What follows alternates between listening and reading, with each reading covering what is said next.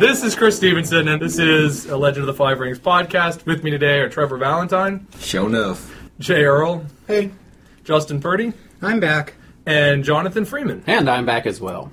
Today we're going to be talking about the 4th edition of the Legend of the Five Rings RPG. We'll be talking about what's going on at Gen Con, but first, in Imperial Gift Part 3. Alright, so now everybody knows that the Imperial Gift Part 3 is going to be legal for Gen Con. We have all seen the PDF of it now because the physical cards aren't out yet, but they'll be handed out at Gen Con to the competitors. So we'd like to talk about that today. And of course, as we've said the last two times, this Imperial Gift Part 3 is the third part of the free expansion that Alderac is handing out. I think they did really well with the Imperial Gift Part 2 last year at Gen Con when that was being handed out like hotcakes at the booth. Do you guys think that the third part of Imperial Gift holds up as well as the second part? As what, specifically? Is the set overall, or the concept? Would you like the cards as much? No. RG2 just had a bunch, especially for Honor, to my mind, had a bunch of really strong cards that you just easily slot into decks, whereas this has some good cards, but nothing that I'm like, oh, every Honor deck should be playing well-defended border. This doesn't have a well-defended border. Or equivalent. No. Although it does boost a lot of specific deck types, like Sohei's Duty. Every Monk player is going to be playing 3 copies of that card. Maybe not. Really? Remember, you have to have temples. It's a good effect, but you have to have a temple out to use it, and your standard Monk deck starts wincing after it gets past 4 temples, I think. Mm-hmm. I'm inclined to think that there's something you can fit in that's worth it, but once you get past Oyo Seido worrying about Dishonor, the other temples are not exciting. For Doomed Intentions, I'd make it work. Yeah. But, yeah, like I said, I think some clans didn't get that much. There isn't a bunch of really amazing stuff. I kind of like that there isn't a bunch of really amazing stuff. It's only 44 cards. Yeah. If there's a bunch of really amazing stuff in 44 cards, it's probably pushing stuff a little too much. But if we look at the personalities is where we first see one of the other aspects of Imperial Gift Part 3, and that it's supposed to be this top-down design set, and that for each of these cards, they took existing artwork, some of which is very recognizable, some of which we haven't seen as much, and went and made a card based around that artwork. And for some of those, like I said, it's really recognizable, like old RPG supplements. Right. And that includes one of the personalities for all of the clans except for Spider, who of course didn't exist when they were making the Secrets of books, which is where they're from. And so the first personality in set is one of the Crab that's like that, but I'm not really impressed with either of the Crab personalities in the set. The Scout isn't terrible, or the Shugenja Commander isn't terrible, but I'm not so fond of the Unique. Yeah, attaching followers from your discard pile is a lot scarier than attaching followers from your hand. Yeah. It's still the element of surprise. The crane seemed to do better though. The Shugenja Courtier seems really nice to me. Oh, yeah. Free honor every turn. Yeah. Yeah. Slayer Cycle, gain an honor. Send somebody home. The gain an duels honor. is really strong too. Yeah. Have you put her into that Sea-Watch Castle deck you were? The Unique, messing yes. The around with? Duelist doesn't fit in my deck because it only has one keyword I use, not 2. And the deck is really crowded already.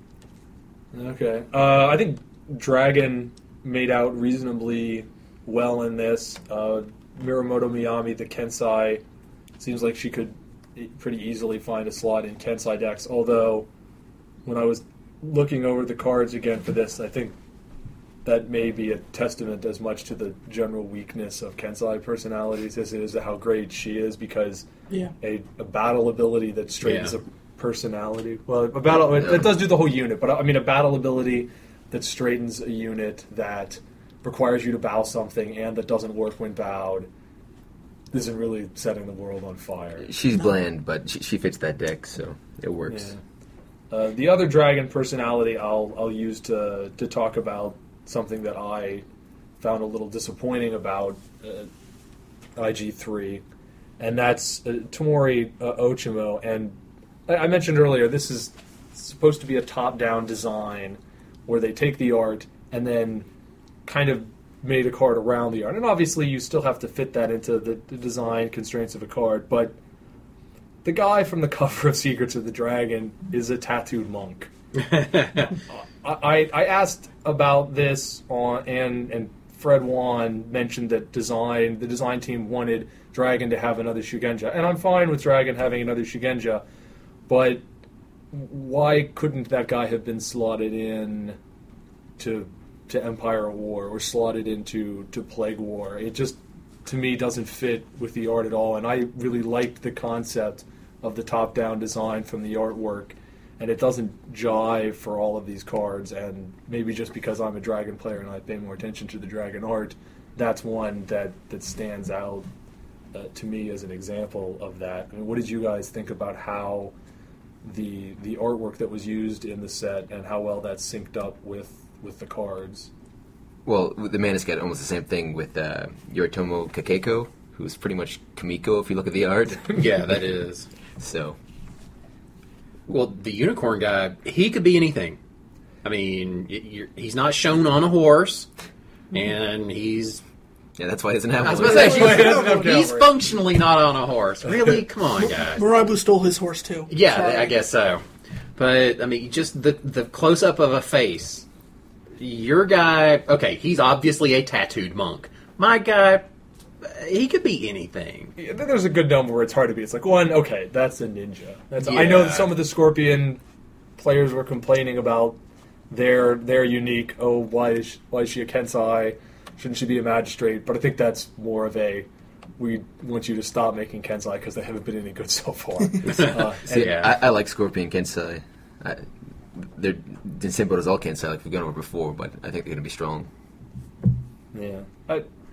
Hopefully we'll see a set where the Kensai, really hit their stride. I think that there's a lot of across the board improvements that they could get, improvements in personalities and in weapons and in actions. I don't think that there's just one piece of that. I think all of them have to come in, but we've kind of, like you said, Trevor, we've talked about that before.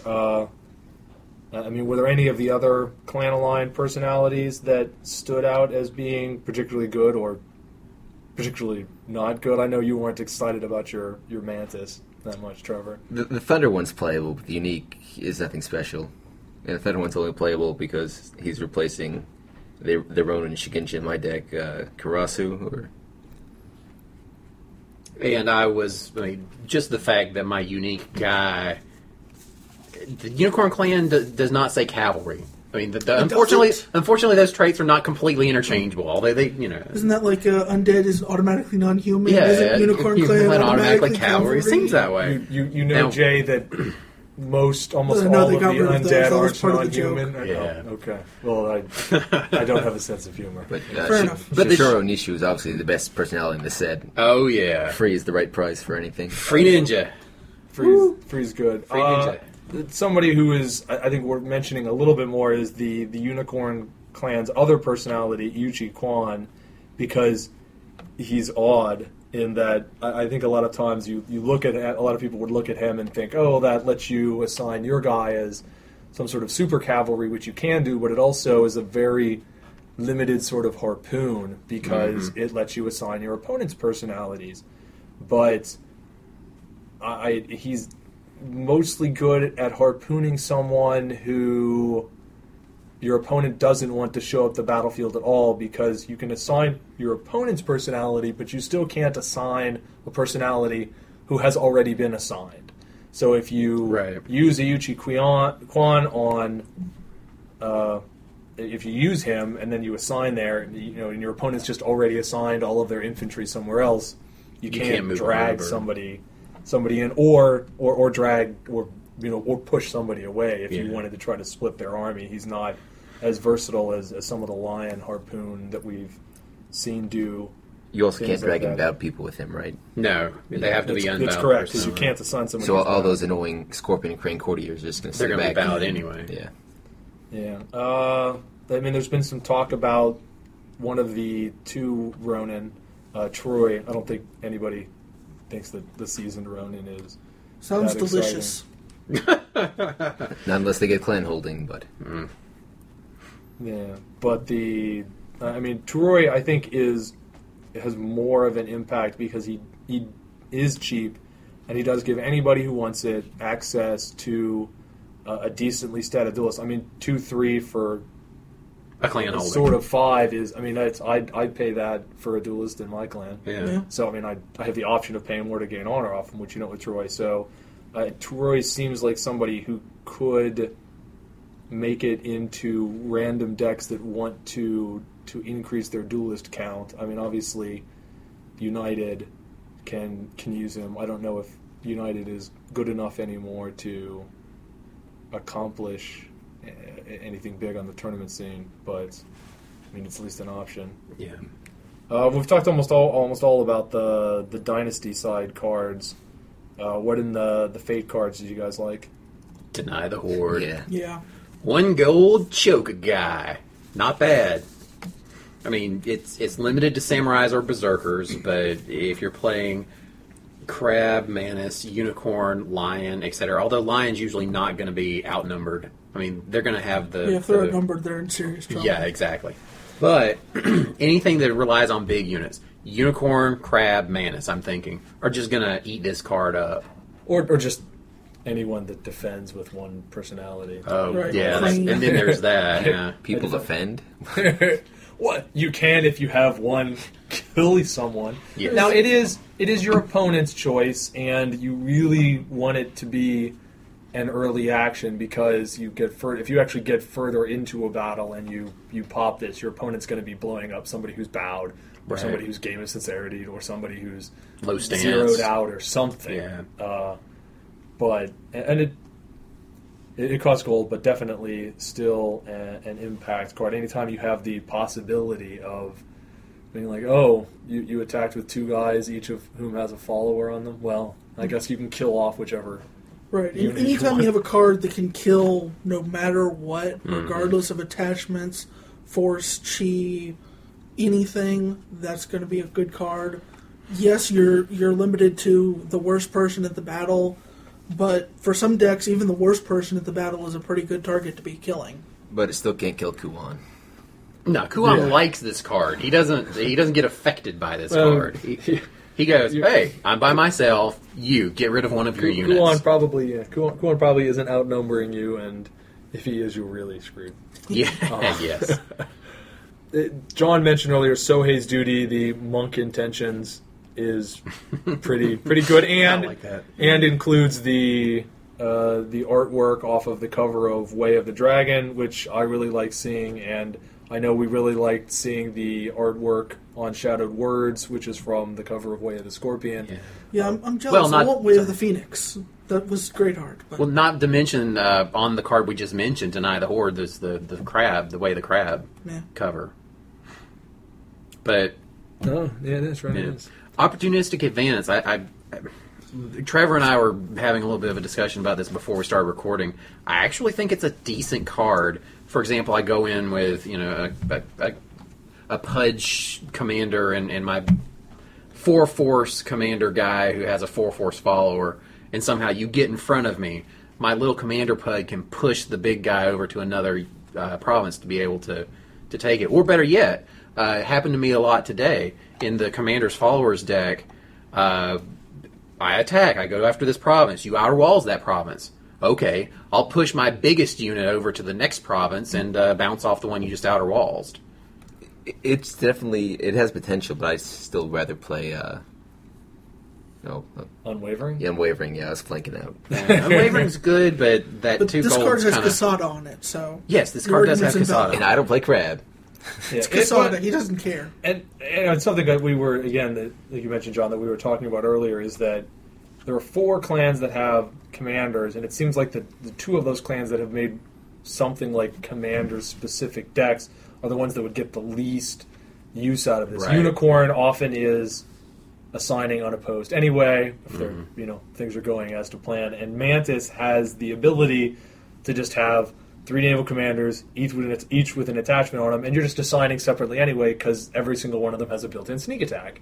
Whereas the clans that seem like they could make the most out of a straightforward opportunistic advance play, which would just be, I have 2 guys, each of them has a follower, each of them is big enough to take a province, I'm going to assign them together to prevent, to try to dissuade you from defending, and then I just opportunistic advance one over to displease the province. But the 2 clans that would most easily use that are Lion and Crab, because they don't have the naval cavalry tricks, except nobody plays Crab or Lion commander decks these days. So Shattered Stone Kata is another card in here. I think will definitely get played with between Sohei's Duty and Shattered Stone Kata and the Tamori. That, is actually a couple playsets worth of cards that could go into the Dragon Monk deck that that we thought was a pretty solid tournament deck anyway. So that seems to be one of the decks that won off of IG3. Yeah, they got all sorts of toys in this one. Oh yeah. I think, I don't know if it's the last one worth mentioning, but the last one that I want to say something about is the Awakened Blade. Is actually a pretty good weapon. The mini yard jutsu. Destroy something with lower force than this personality's force. I know something we had said before was, weapons aren't quite good enough, and this is definitely a playable weapon, although I don't know how much it plays into the weaknesses of Kensai, because Kensai usually want their weapons staying around, bowing for abilities and such, and this one you've just blown it up. But it is a kill action, so. But it's good and it's worth playing. I just don't know how much it's. I wouldn't see that in a Kensei deck. I'd see that in another deck, like I don't know, maybe Crab or Unicorn or somebody who they want to make their deck about killing everything in the battle. And you already have a naturally high force. Right, you have a naturally high force, and you kind of need one more way to kill something in the battle, unlike Mantis, who has everything they need already. I don't know what you're talking about. You want more, give you more? Your naval bow guy, not good enough to even be worth considering? Well, she's bow any card, but it's not good enough for me. Succumb to Vice. Yeah, Drunken Killer. Is another card people talk a lot about.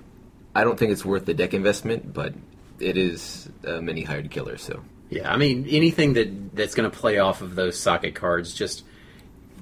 The Sake deck isn't there yet. I played around with it for a while, after Path came out. Yeah, I was playing a Sake deck in one of the Kotei, and you honestly don't have enough Sake cards right now that are making tokens to guarantee that you can play cards that trigger off of the Sake tokens. Right. Subo can't do it alone. No. Ooh, speaking of which, an idea that you had right before the last podcast that I was here for printing tokens.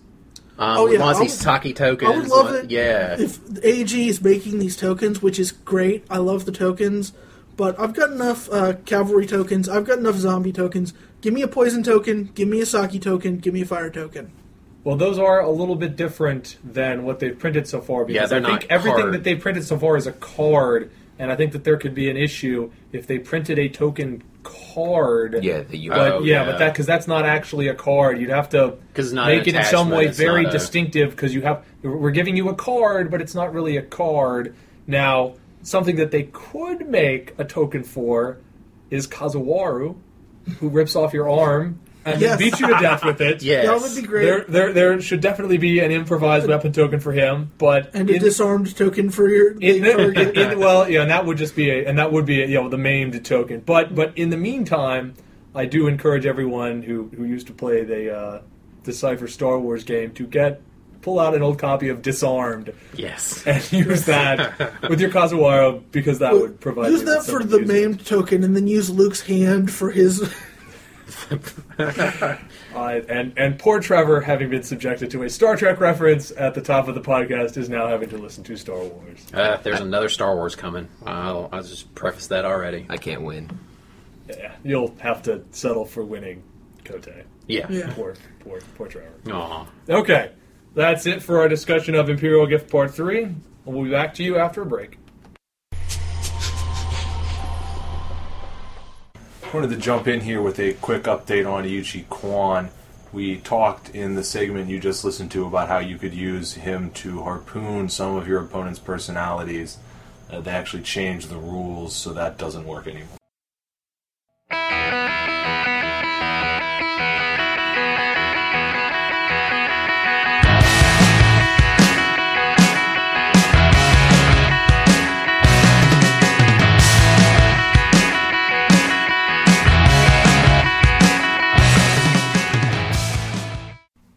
This is the Strange Assembly News Desk for July 17th, 2010.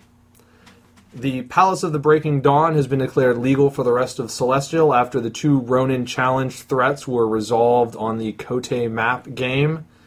A mega game attendance contest has been announced. The attendance for each clan will be added together at all of the storyline events for the rest of the year, and points will be awarded based on the clans who have the most attendance. The details of the Gen Con storylines events have been released. The Final Plague for the Second Chance event and the Wrath of the God Beast for the main event. The details of those are available on L5R.com, and we'll be talking about them later in the podcast. It has also been announced that the special Gen Con Honor event will be for Saturday night, a performance presentation contest about how each clan would cure the plague. Also included that in that announcement was a reference to clan councils, a very popular event at prior Gen Cons that seem to be making a comeback this year. There have been 2 tournaments recently. The Amethyst Championships, which were won by Petros Militakos, with Unicorn, who kept the glory points. And the charity event was won by the Unicorn, with the primary donation being provided by Harris Ciozos. There was also a Winner's Choice event, which was won by Kevin Christopher playing Dragon, who donated his points to the Empire. There have been 4 stories recently. One of them was the conclusion of the State of the Empire weekly fictions for the Kote map.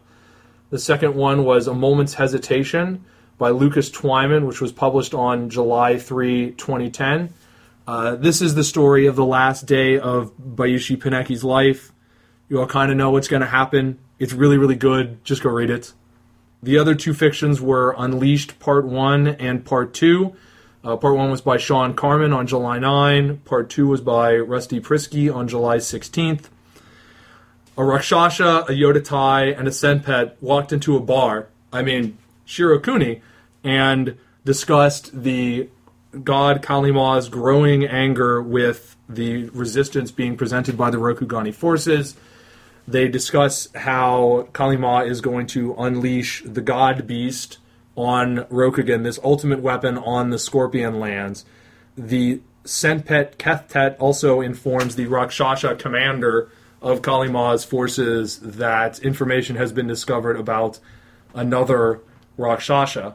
In Phoenix lands, the former Master of the Void, Shiba Ningen, vanishes, and Isawa Kimi, the current Master of the Void, has a vision of Kalima killing the Ivory Kingdom's gods and creating the God Beast. Back in Scorpion lands, Hida Kahei, Utaku Jasu, Bayushi Kabara, and Akoto Kitaka fight the destroyers, but note that they have not been pressing the advantage. Later, however, they sight the God Beast on the horizon, who begins marching towards them.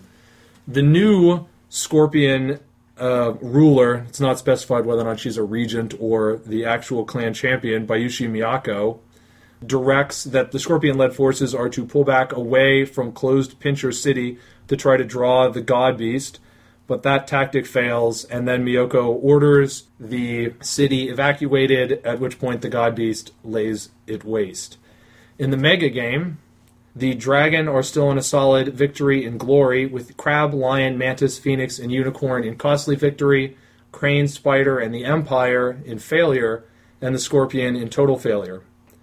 On the honor side of things, Dragon, Mantis, Phoenix, Unicorn, and the Empire are in costly victory, Crab, Crane, Scorpion, and Spider are in failure, and Lion are still in total failure in honor, because apparently there's more to being honorable than wiping out a minor clan for looking at you funny 300 years ago. In the donation contests, the Lion lead the Glory donation contest for an Imperial unit, followed by the Dragon and the Crab, and then Crane maintain their current lead over the Spiner in the race to foster an Imperial heir. That's the Strange Assembly news desk for today. Up next is our discussion of the 4th edition of the Legend of the Five Rings RPG.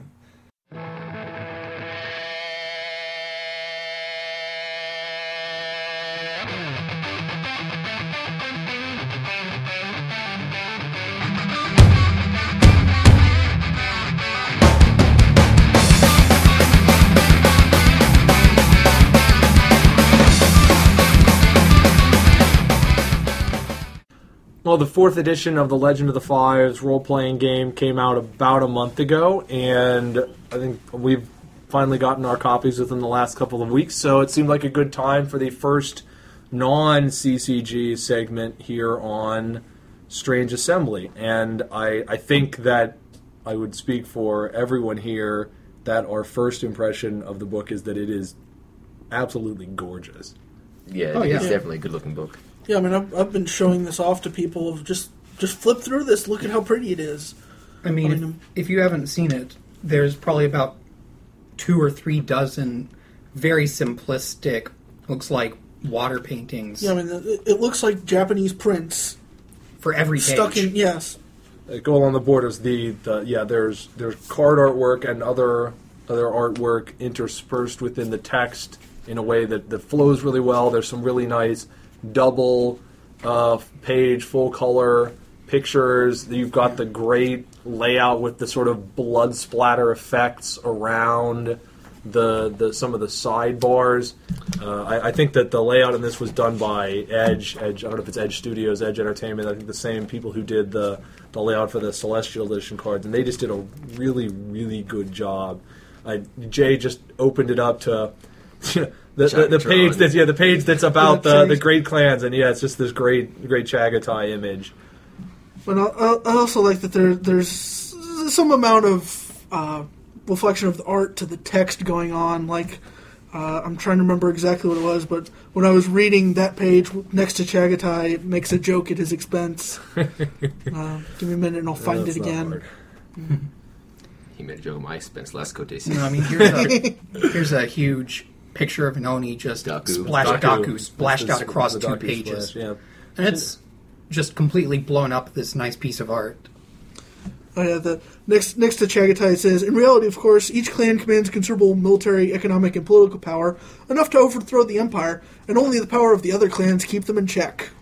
So, relevant reference. Now, if you have played the RPG before, which I don't know how much of a crossover there is between the CCG and the RPG players, I think that 4th edition L5R, unlike the 4th edition of some other role-playing games, has left the... I mean, it does feel like the same games, and I think that it is pretty fair to say that the 4th edition of the L5R RPG is... It's like the 3rd edition, except basically just better. Yeah, it's completely Yeah, refined. they've cut out all of the insanity that you can do in 3rd edition. They've also cut out a lot of the completely worthless stuff too, which is nice. I think Kata and Kiho are streamlined. There are no longer going to be piles and piles of basic and advanced schools. It's mostly going to be paths. They do paths differently. Shugenja paths are no longer silly, where like the object of the game is just to take every single possible path your Shugenja can get. The advantages, there used to be a number of advantages that were just really bizarrely strong. costed or just really overpowered, and that has generally been toned down. The schools are not quite as over the top. Things have been tightened up mechanically. The combat, they've introduced things like stances and conditions like fatigued and Right, knocked the combat's down. no longer nearly as confusing, since it's not this school does this to you in this way, which is completely different from this other thing that should be exactly the same, but they're not. Now, this school blinds you, that school blinds you, same mechanic.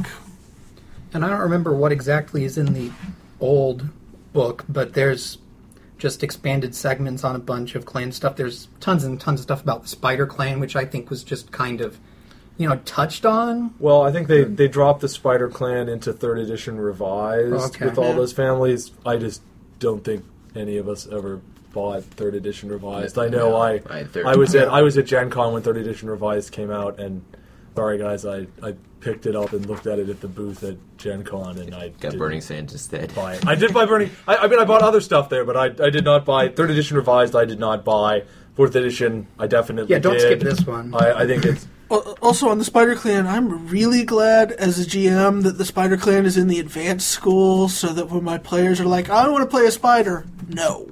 Yeah, there are a lot of the core setting and core mechanics are still the same sort of thing, but there has been an effort made with this edition to open that up. It's the all the schools and where all the families are and what the clans are mostly just the current timeline, but it always includes references to you would have you could have a minor clan Mantis, that the Agasha had left the dragon.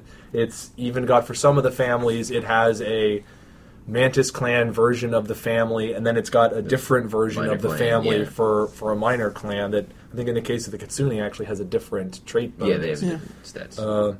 That's there, yeah. And the time, I guess the timeline has been separated to some extent, although I hope they do continue to put out Current supplements. I always like the once per arc or once every yeah. other arc when they have the Four Winds or Hidden Emperor, where you get to have Rise that to the kind of Throne. storyline summary into there. Get an explanation of what actually happened that arc, where when you're in the middle of it, it's hard to keep track of everything, to have the nice summary. Yeah, but like I said, the combat has been tightened up. It's still L5R combat, although one of the explicit options that they have for the GM, like I mentioned, they've got some sort of optional rules. Jay mentioned the Spider Clan are in there, but they switched first. They switched it so the first your bruised health level is yeah, the one you that can has take lots more of wounds, so you don't get incapacitated just from any kind of hit. But they also explicitly have in there, here's the option Where a pillow will knock you out. to have more. Well, no, the default is the 2 wound or 2 times Earth, but you do get they do explicitly put in there the option that'll be more for that. And I for one at least always thought it would be nicer if it was a little less lethal, and so that I think makes it, at least to me, makes it more likely that GMs might try that out. Well, it's the same amount of lethality. It's that where before it was 2 hits dead, 1 hit you're worthless. Now it's 2 hits dead, 1 hit you're still helping out. That's the standard rules, but then they also have the option of just you have more wounds per each level, so that you just stick. I mean, in which case you just can take more shots and have more of a back and forth and less of a focus on I just get this one killer blow off on you. And that's one of the things when I talk about people who, kind of know this system, maybe haven't played in it, but vaguely know it. That's the one thing that always seems to stand out to people is it's really lethal, die really fast, and this ridiculous death spiral where 1 hit and you're just kind of limping around pointlessly from that point on. Yeah, and like I said, we talked about earlier, they've tightened up the combat, they've tightened up the conditions, but this is definitely, as they explicitly say in the book, this is not making your RPG a tactical miniatures game. No. And I think that's, you can tell that in a text. Everything is very evocative and very flavorful, but the combat is still relatively loose. I think it still requires a good level of GM's discretion. There are some of the really obvious, really abusive things that you could do aren't here anymore. You can't have a command group of Shiba Bushi spending 12 void on every single roll and silliness like that. But there are still some things that... You can no longer spec into 3 different classes to get extra attacks, so you're making 4 attacks in a round.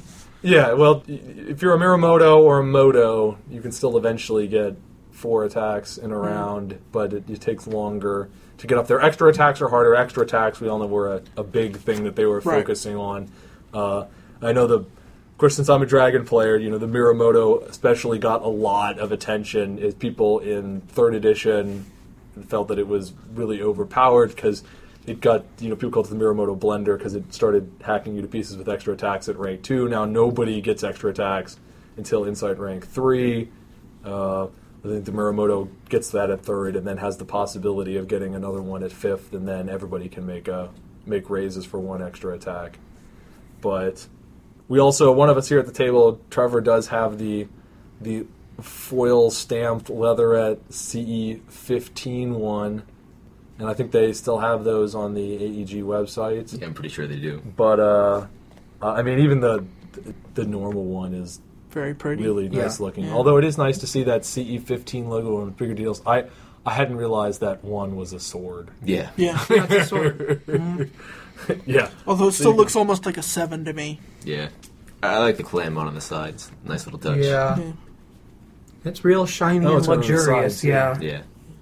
The AG logo If you also wanna- looks really nice in the gold shiny with yeah. red shiny. It's that little red foil thing. Even if you are not the Bling Bling Mantis, it's still going to be in shiny gold. Gold is their color. I mean, I think as for the details of the RPG, it's a little hard to go into what all the exact mechanics are, but I would try to pick it up. If you haven't played it before, there's probably somebody in your CCG play group who has it. If you like RPGs and you like L5R, I think it would be a really good thing to give it a try. And they also put the free module online, the free RPG Day module. It's a nice Oh yeah, one too. that's I mentioned that in the news desk a few things, but I'd forgotten about that. Yeah, you can still go on L5R.com and get the free RPG Day module and look at that. They've got other things. They've got the table of contents, and I don't think they have an index online, but that's another improvement. That there's a real index in this book. Something that was not, if I recall correctly, was not that great in third edition, but there's a real index in here.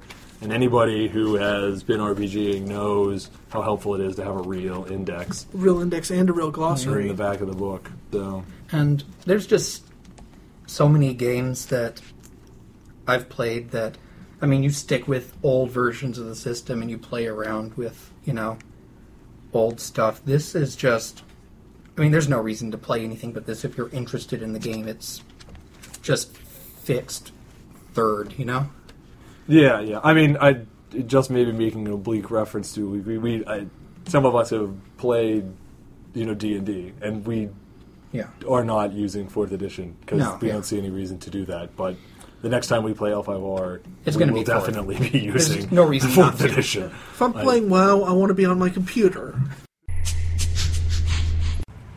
Okay, so obviously we like the book and we like the system, but what if you've never played the system? I guess we should talk very briefly about how the system works. When you're playing L5R, you need up to 10-sided dice. You don't need anything else. You never need more than that or any other different dice. They use what's called a roll and keep system. You have traits that are more basic things like strength and intelligence, and you have skills that are more specific things like courtier or swords or investigation. And you roll a number of dice equal to the trait plus the skills, and you keep a number of those dice, usually the highest, but it's your choice. You keep a number of those dice equal to the traits, and you're trying to beat some target number, either a static target number, or if it's an opposed roll, the roll that's being made by somebody else. Because this is Legend of the Five Rings, all of the traits are divided up into rings. The Earth Ring is stamina and willpower, the Water Ring is strength and perception, the Air Ring is reflexes and awareness, the Fire Ring is agility and intelligence, and then the Void Ring is unique in that it doesn't have any traits associated with it. It just provides you with Awesome. It provides you with void points, funky, which you useful can, things. yeah, you can spend to stop yourself from taking wounds, make it harder for people to hit you, gain bonuses on any die roll. Basically, when you create a character, you start with 2s in most things. You have a family, you have a school. Those give you some bonuses. They define with what sort of skills you start with.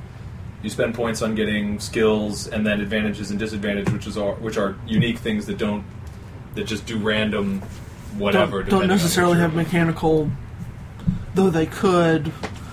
Just stuff like, oh, your guy's a little bit faster than everybody else, or oh, your guy is a little.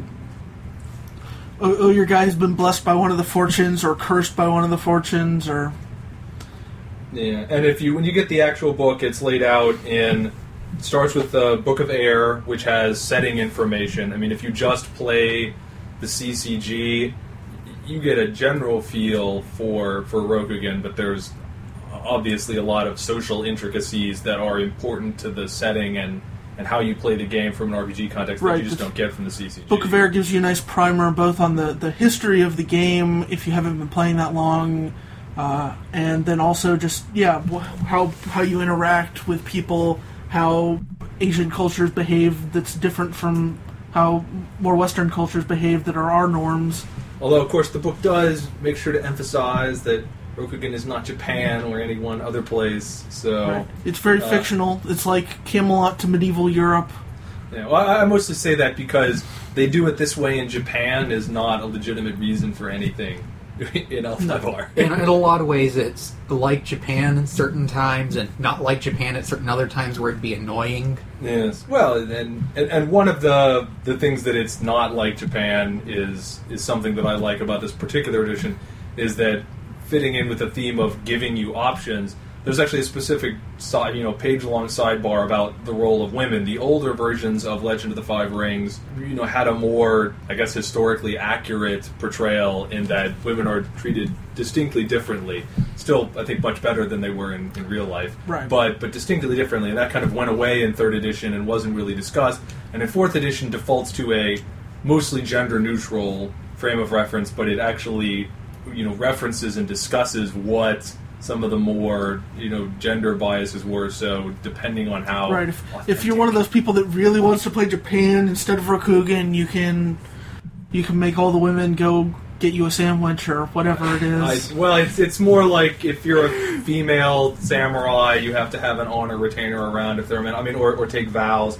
Personally, I don't think given the choice, I'd rather run a game that just didn't have that stuff in it. Yeah. If I can add magical spellcasters into a world, certainly I can get rid of dumb things like gender bias. Right. Yeah.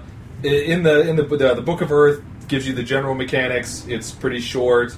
Spend a while on character creation like you do in most systems, and then the Book of Water has all the odd little things that your GM may or may not allow into the game. The Spider Clan, Maho, playing as minor clans, ancestors, just a sort of a grab bag. And then at the back there's a Game Master chapter that has a basic bestiary and has tips on how to run an L5R game, because we mentioned D&D before. Everybody in D&D has played that game where everybody's characters met at the inn, and then they went off and adventured. And they found some ruins of some deserted castle that's full of treasure and monsters, and fought all the monsters and took all the treasure. And you just don't do that in Rokugan. No, it doesn't work. GMs can kind of do whatever they want, but realistically, in this setting, it just doesn't make sense for a bunch of people to just be hanging out at a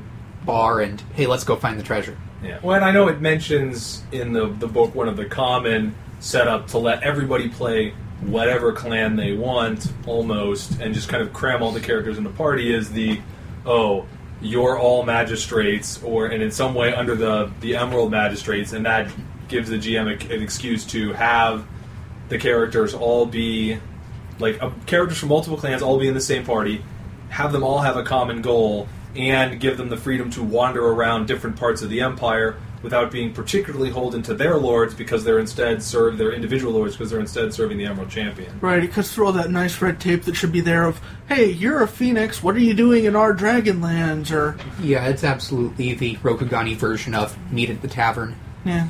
Yeah. But, as far as some of the...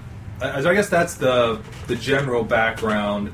So I think for the rest of the time we're going to talk about some of the things that we found particularly interesting, or I don't know if interesting is the right word, but jumped out at us about what's presented in this page. I know a second ago I mentioned the Book of Fire has character creation. Something that I liked, and I know Jay liked, and I think we all liked, was that there are now much nicer looking splat pages for each of the clans. Those were an error, but yeah, for each clan they give you in the story section a brief description of what that clan is about, what it is. What I really liked, though, is that they, in addition to giving you what that clan is about, they give you that clan's reaction to the other clans. And I was just amused going through it. 2 different clans picked us as their favorites. And us is Phoenix, yes. So Yes. apparently the Phoenix are both the best allies of the dragon and the best Crane. allies of the Crane. Yes. When I you're was quite just amused. generally peaceable, that kind of thing tends to happen. Though. Sure. Yes. And of course, the Phoenix think that their best ally is the dragon, so I guess the Crane are left out in the cold. And you have some of the sort of obvious observations. The Crab's view of the Crane: pathetic, weak socialites with scarcely a warrior among them. That sort of thing. Pansies. Yes. Well, and the Cranes say the Crab are brutish oafs who think the rules of polite society should not apply to them simply because they do what they do. And sometimes this stuff kind of changes every once in a while when, in-story alliances come and go. Well, and I think that's part of the timeline neutrality. Is it backs off that a little bit? Like my recollection is that there isn't a bunch of stuff about rosy relations between the Crane and the Lion in the generic section because, Right. which is how they are now. But of course, for most of the history of Rokugan, they were Bitter enemies. bitter enemies, and I think that's reflected in the Kikita and or the Matsu ancestors back in the optional rules.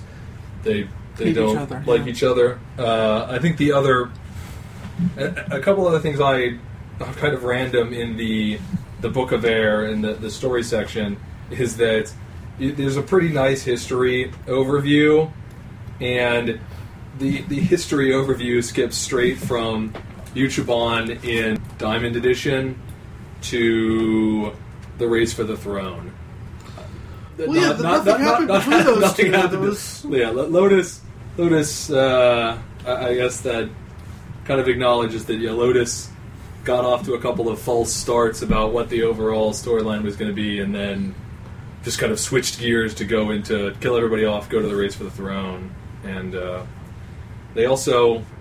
The Book of Air also tosses the Imperial Herald in amongst the Emperor's Chosen, which I thought was a little random, since I've never seen him referred to as one of those before. Well, it's especially amusing because it's not really chosen. It's always the Maya Daimyo. It's like, can you really choose when you've got one option?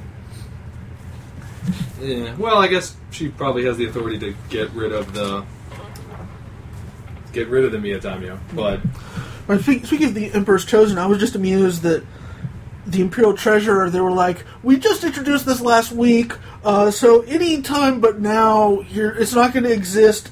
Other people were doing the duties. And even so, it's only because it's Udamaru and he's awesome that anybody takes this guy seriously. yeah. Well, and he is.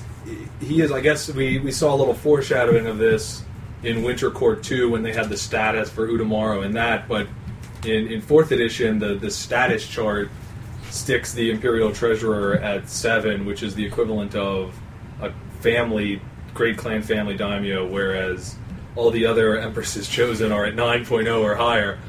So he's not getting much of anywhere. Let's see, I'm a dragon player, so of course I pay more attention to the dragon schools.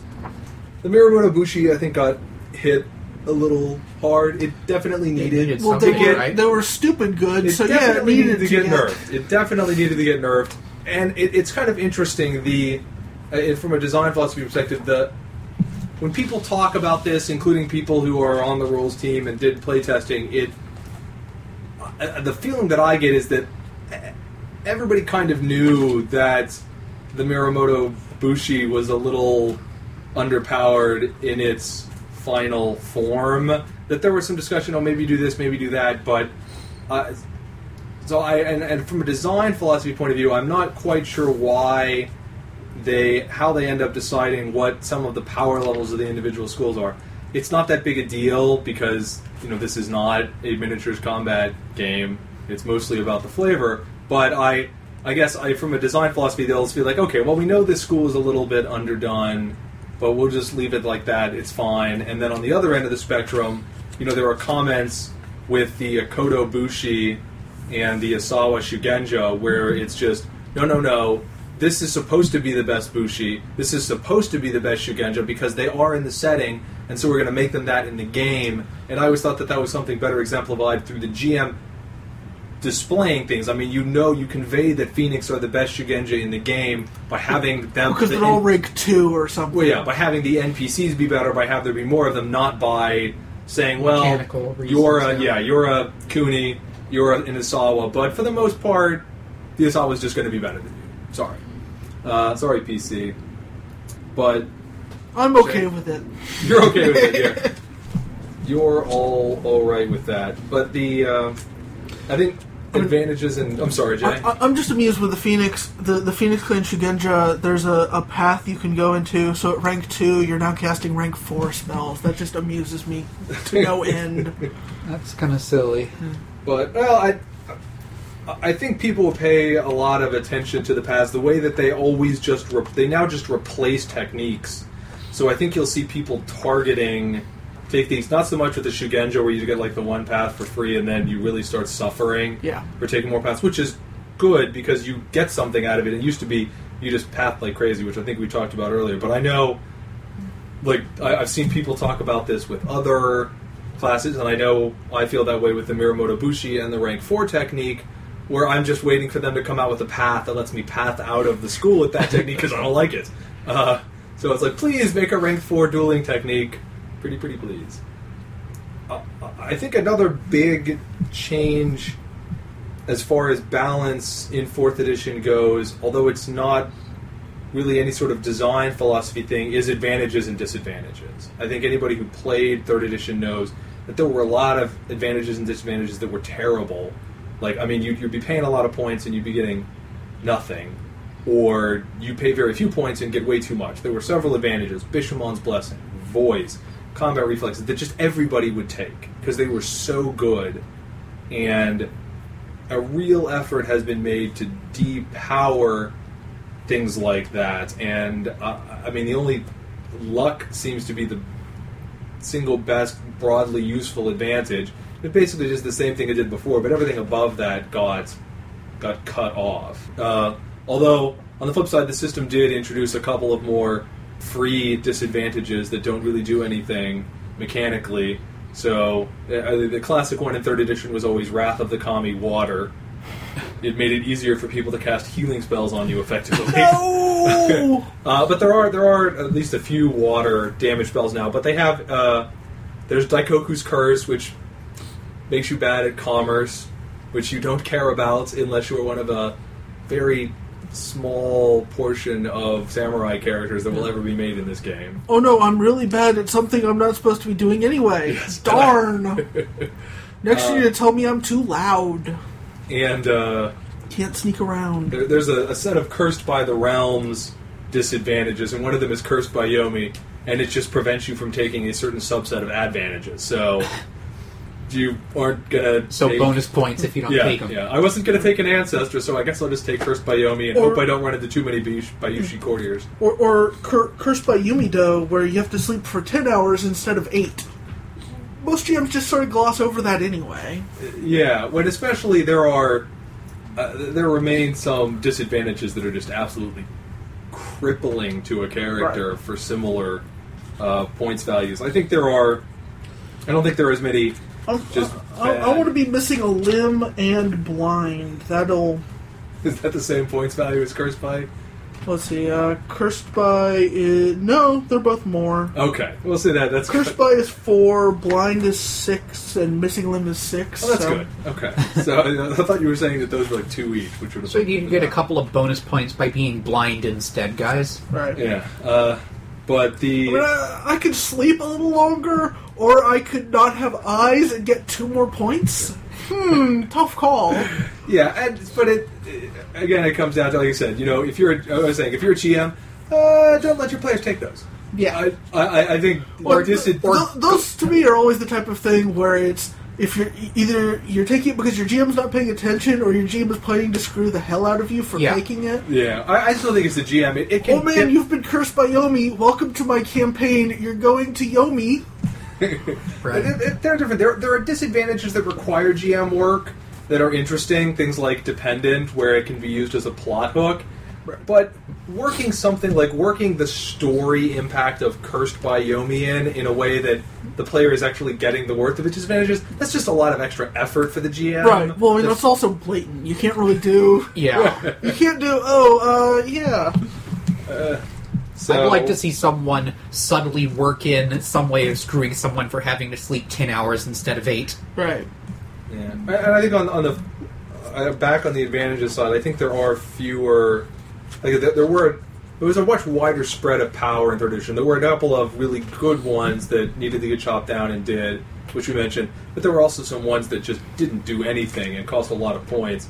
Some of them, I think maybe they got changed at the last minute of the 3rd edition playtesting, and the points values didn't change. But I think Chosen by the Oracles was the only one when I just flipped through that really stood out to me as probably a big waste of points. I mean, if you know you're going into the Shadowlands a lot, you could take Chosen by the Oracle's Earth, but since the rulebook specifically describes raw ring rolls as being, which is all that Chosen gives you a bonus on now, as being very, very rare, as very uncommon, it doesn't seem like a great thing to spend 6 points on. That seems like the sort of thing one might ask your GM to discount. Yeah. Really terrible advantages that don't really see much use aren't as big of a deal as disadvantages that are just free points. Yeah, that doesn't... It doesn't imbalance. It kind of... Well, I know I swear there's only like 30 seconds of this. I have had a character before where I, as a character, was like, I want to try to get... My life's goal is to be somehow blessed by the elements of each one, and this... And that really makes it hard to do that concept. I mean, a number of these are conceptual, and that's what they were. Even the ones that have mechanical effects require a bit more work for the GM to do their social situations. Not everything in the game, not all the advantages and disadvantages are just simple, I get this bonus in combat, or I get that bonus in combat. But still, on the whole, I think the advantages are much more balanced. There's a lot less power swing between useless ones and overkill ones, and I think that they did a good job on the skills too. I especially like that they cleaned up the temptation rules and that they made an effort to have awareness not be the be and end all trait for every single social role you're ever going to make. Okay, that's enough for the RPG.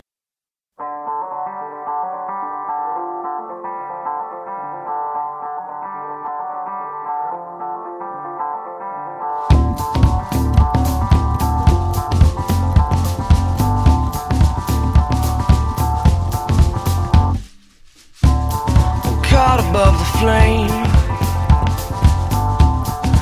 angels hide all your children. Well, save what you can save.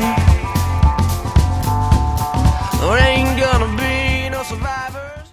Now, on a very special segment of Strange Assembly from the Shameless Commerce Division, I was going to do an interview with John about his single shop, but then I realized that he's already read all the questions that people asked on the forum, and you probably don't need to listen to me repeat them again, so I'm just going to sit here and listen with you while John tells us about what it's like to be a singles dealer. Well, I just want to address the questions that were asked on the forums first, and then I'll answer a couple of other ancillary questions towards the end. One of the questions that was asked on our forums was, how do you know what the R1 cards are from the rest of the rares before the rest of the world? I guess my answer to that is I really don't.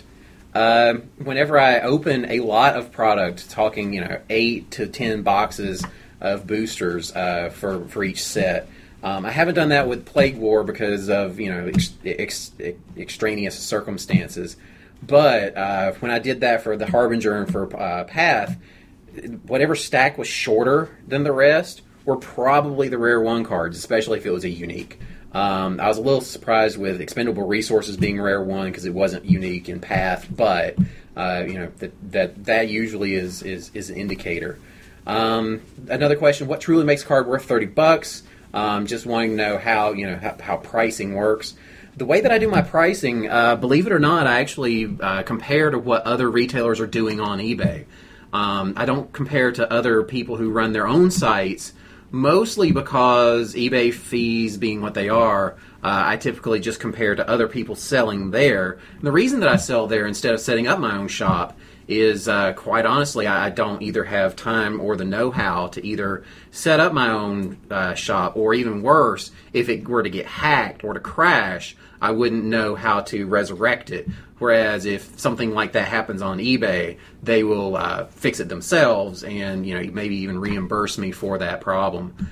As far as how process to go through to get cards and how do I set up shop, I just started the store with Glory of the Empire.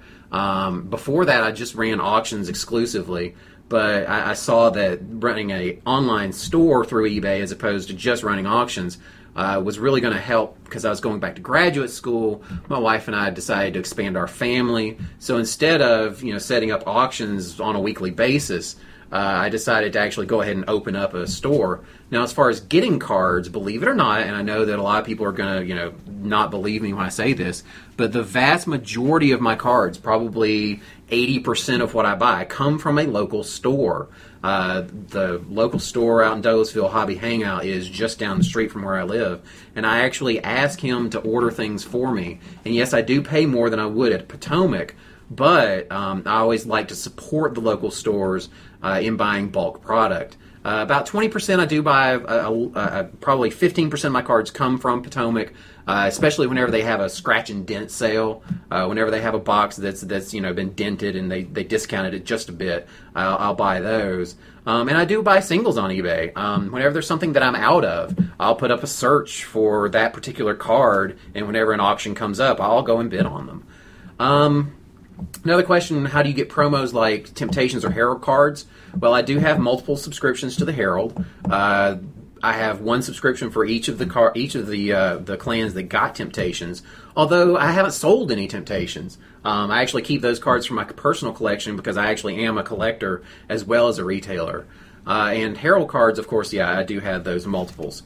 What are his thoughts on Toshi Ranbo? I like the idea of putting out a Learn to Play set like that for two reasons. One is if you're going to load it with good rares. I think you mean Battle at Cute and Tonbo. Oh, okay. Battle at Cute and Tombo, thank you. It was typed in Battle at Toshi Ranbo. But the Battle at Cute and Tombo, I actually like sets like that because they're full of cards that I'm starting to run out of so I can replenish. Yes, those cards come down in price, but if I can buy a $30 box of cards and price them out and singles them out for $60 to $75, that obviously is good. And the second good thing about putting out something like that is because if it does what it's designed to do and brings people into the game, they're going to be buying other cards that they couldn't get in that, and therefore, that's just good for business. There was a comment, I like John's commentaries and all, but his prices are steep. I agree, my prices are pretty expensive. But I see myself as more of a kind of a boutique store as opposed to doing things in volume. I don't typically go through boxes and boxes of cards for a set. I don't buy things by the case. I actually buy them 2 or 3 boxes at a time as I can afford them. The only reason that I do the retailing thing at all is so that I can continue playing the game myself. I made a promise to the wife a long time ago that I wouldn't spend money on cards that I didn't make on cards. So that's the reason that I even run things at all. How do you ship your cards? I actually ship in top loaders, in bubble mailers, as opposed to just putting things in a soft sleeve and an envelope with a stamp. I charge $1.75 shipping, and believe it or not, whenever I ship things out, usually the container or the bubble envelope costs me about 20 to 30 cents, and then the actual postage is usually $1.25. So I'm not one of those who tries to make money off of shipping either. And how long have I been selling cards? Well, I've been selling cards since before there was an eBay. I used to run email auctions on like trade listservs way back in the day. Here's your Star Wars reference. The old Star Wars CCG used to have a trades list, and I'd just run email auctions on that. So I've been selling cards for a good long time. But yeah, was there anything that y'all wanted to ask? Ooh. Go ahead. Is there a employee discount for Stranger Assembly podcast members? Like, can I buy Rising Sunblades for $1 each off of you? If I had them, maybe, but unfortunately I don't have any extra of those. But sure, I mean, that's the other thing that I did want to say. If my prices are too high, that's why I list everything as a best offer. send me an offer. If it's less than half of what I have it listed, I'm probably not going to accept it. But just last night, somebody sent me an offer of like $15 for Only Actions Speak. I took it. It's sitting there at 18. It hasn't sold for a couple of weeks. 15, I'll take that. So, if you don't care for my prices, by all means, send me a best offer. I don't know. If you're not giving me stuff for free, I don't know if I have any use for you, John. All right. That's it.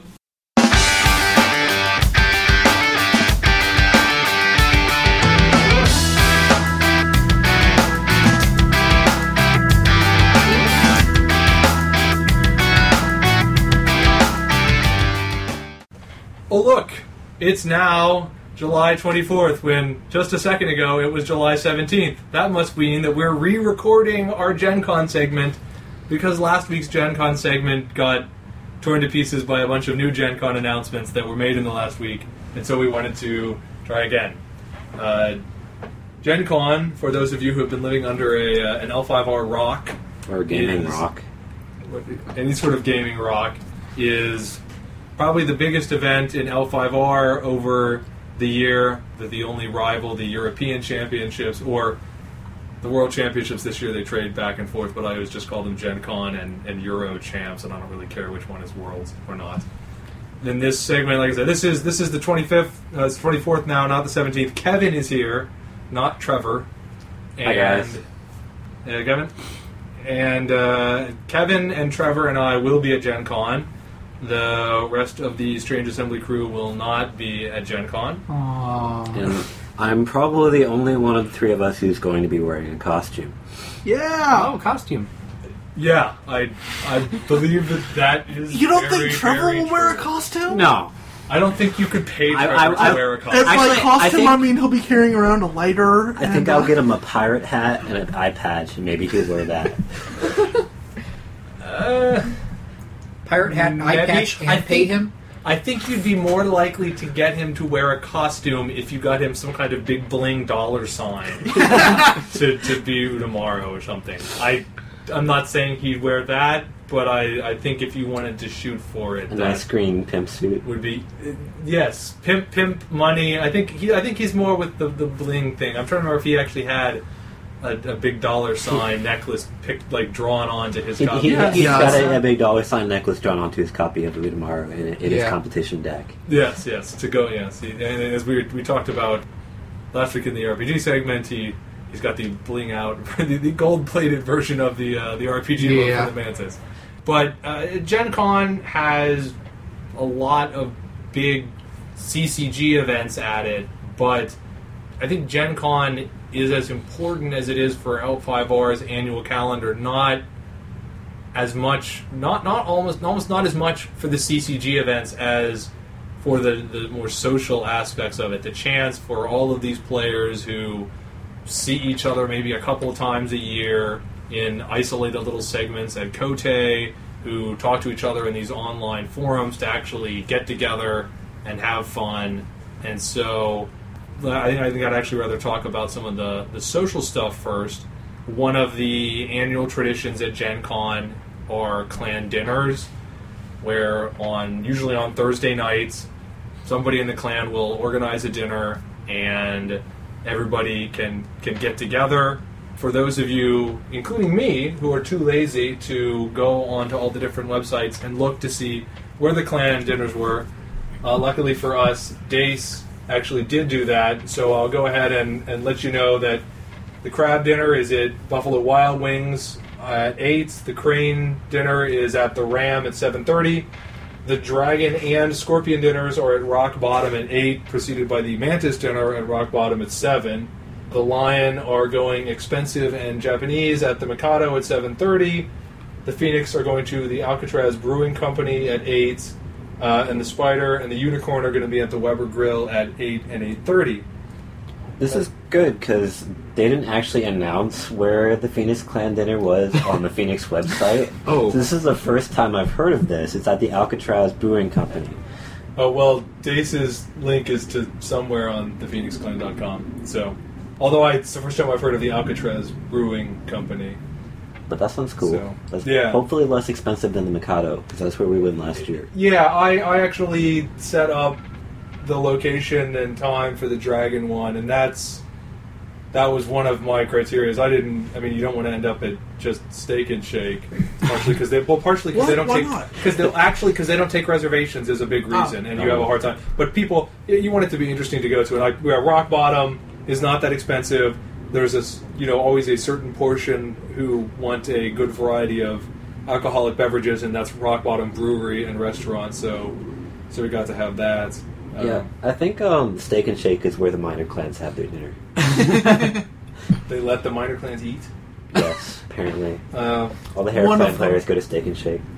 Yeah, but something that's different about this year's clan dinners is that AEG is making an effort to have one or two AEG-associated people, player design team members, story team members, AEG employees, go to the different clan dinners. I know at the Dragon one we have Sean Carmen and then Loic off of the PDT. I haven't kept track of who's going to the other ones except The Phoenix clan we're getting Nicholas at our dinner, I know for sure. And last year we had Fred Wong, which was pretty cool. I don't know if he's coming again this year, but that he's more than welcome as far as I'm concerned. I'm going to guess, since I hadn't thought of this, but my wife took French, and she pointed out that since he's French, it's probably Nicolas, not Nicholas. Nicolas. I'm Okay. guessing. I don't know if you're listening, but I'm guessing Nicolas Bonjour. Feel free to let us know how much we've killed your name. But I have a habit of that. He'll probably correct me at the Phoenix dinner. Yes. But I think Reese is the. I know most of the clans a lot of the clans are getting two. Yeah, the Mantis got one. They got Reese, which I noticed because a couple of the Mantis players then declared their intentions to call him to task for making the Mantis awesome. Yeah. I would suggest Mantis players not effective at making your clan better. And your clan doesn't need to be any better right now anyway. But Dace has also just announced on the forums, I know absolutely nothing about it other than this, that there is some sort of storyline component to this year's Clans Dinner. That's the totality of what we know. So, in case you were going to be at Gen Con and you weren't sure if you wanted to rush out of the grinder and get your clan dinner, that might be a reason to. Our guess is that it's going to be a competitive eating contest or drinking contest. That's just my guess. I'm probably totally wrong about I'm that. going with eating over drinking because it's Dace rather than Lang. That's true. Just a We'll have to guess. do the drinking contest at the 15th anniversary. You don't have to announce drinking contests. The drinking contest It's will just happen. assumed. But Yes, but now there are storyline implications for them. That's what they're announcing. But one of the other social events at this year's Gen Con is on Saturday night, the event is a, I think, 3-hour-long AEG hosted party to celebrate the 15th anniversary. I don't know. I think they're actually serving food. Yeah, at the there's party. supposed to be free food and drink. And From what I understand, I hear they're doing clan councils, but not really. But not really. This was actually one of the reasons why we redid the Gen Con segment from last week, is that you would have listened to me gushing at length about how awesome clan councils were and how glad I was that they were bringing them back. And it turns out that the sole purpose of these clan councils is to decide what to do with any points that the clan gets from the live performance The rap contest, battle. which is also going to be at the party. So I imagine it's just going to be, the 20 ex-clan players getting together, raising their hands, and I think most One of the or two clans. scorpions helping out. Yes.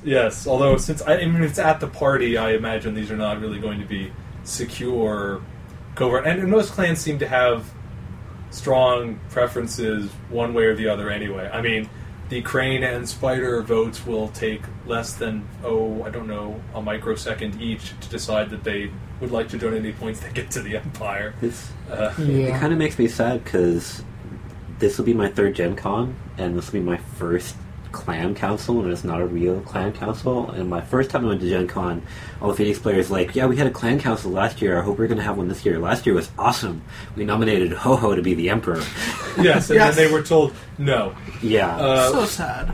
But that particular individual decision was interesting. I wouldn't be surprised if one of the reasons that they don't do clan councils anymore is that they tended to ask these really broad, what will we do with, should we do with your clan in this generic sort of way, that then often ended up getting ignored because that's not what the story team wanted to do with the clan. And I mean, I just, for example, just because I'm a dragon player, I remember what the dragon ones were better. They got asked, like, what will the Tamori do? And the answer was, they'll explore the secrets of the mountain. I don't think that ever went anywhere. Are the Togashi going to focus on fighting the Shadowlands? Are they going to leave the wall and go fight the Spider Monks? Well, I think there was one fight scene between a Dragon Monk and a Spider Monk, and nothing ever came of that. And so when you're adding, the story team has some idea of what they want to do, and it doesn't serve any purpose to ask the players questions about broad directions if you don't feel that you can honor that. And if you do try to honor it, then it's going to kind of tear at the cohesive theme that you're trying to do. Yeah, I've kind of felt that way about the whole story since Samurai ended, is that it's been kind of a lot less dependent on player input. I feel like we've been kind of writing a railroad car through the story, and just different things highlight in favor of different clans instead of players actually having any real input as far as how the story goes. But that could just be me. Mostly okay with that. I think isn't that kind of how the game started out? There was already this general story of what was going to happen in the clan war, and you have, their big things were like, who's going to get the ancestral sword of Hante? In the gut. In the gut. That's a perpetually complained about prize, but to me that was always one of those, Kisada was going to get nailed anyway. They just decided to combine it, which is one of the things that the story team has to watch out for, is if something kind of negative was going to happen to a clan, and you incorporate that into something else that the clan won, the clan is going to get pissed. Yeah. Because now they feel like they're getting punished for their story prize, and so those are the sort of thing they have to keep separate. But I think the difference now is that there are just so many more tournaments that affect the storyline, and there's this balance between telling a coherent long-term story and then trying to give the players input. And if you let the players win, the player results completely change what happens in mid-story, mid-arc, then how does that, how do you prepare or write for that in advance? A lot of the big prizes out there tend to be, what clan wins the Emerald Champion, which particular thunder gets the killing blow on Fu Lang, who gets enlightened. And that's an interesting sort of thing. That's more of a broader storyline thing affecting how the clan is seen going forward, and the Crane won that, and then nothing much happened with that in the story because it just didn't get worked in. I don't know how really you would have worked in Enlightenment. The Enlightenment never... None of the different aspects of Enlightenment that they did in the storyline seemed to work out.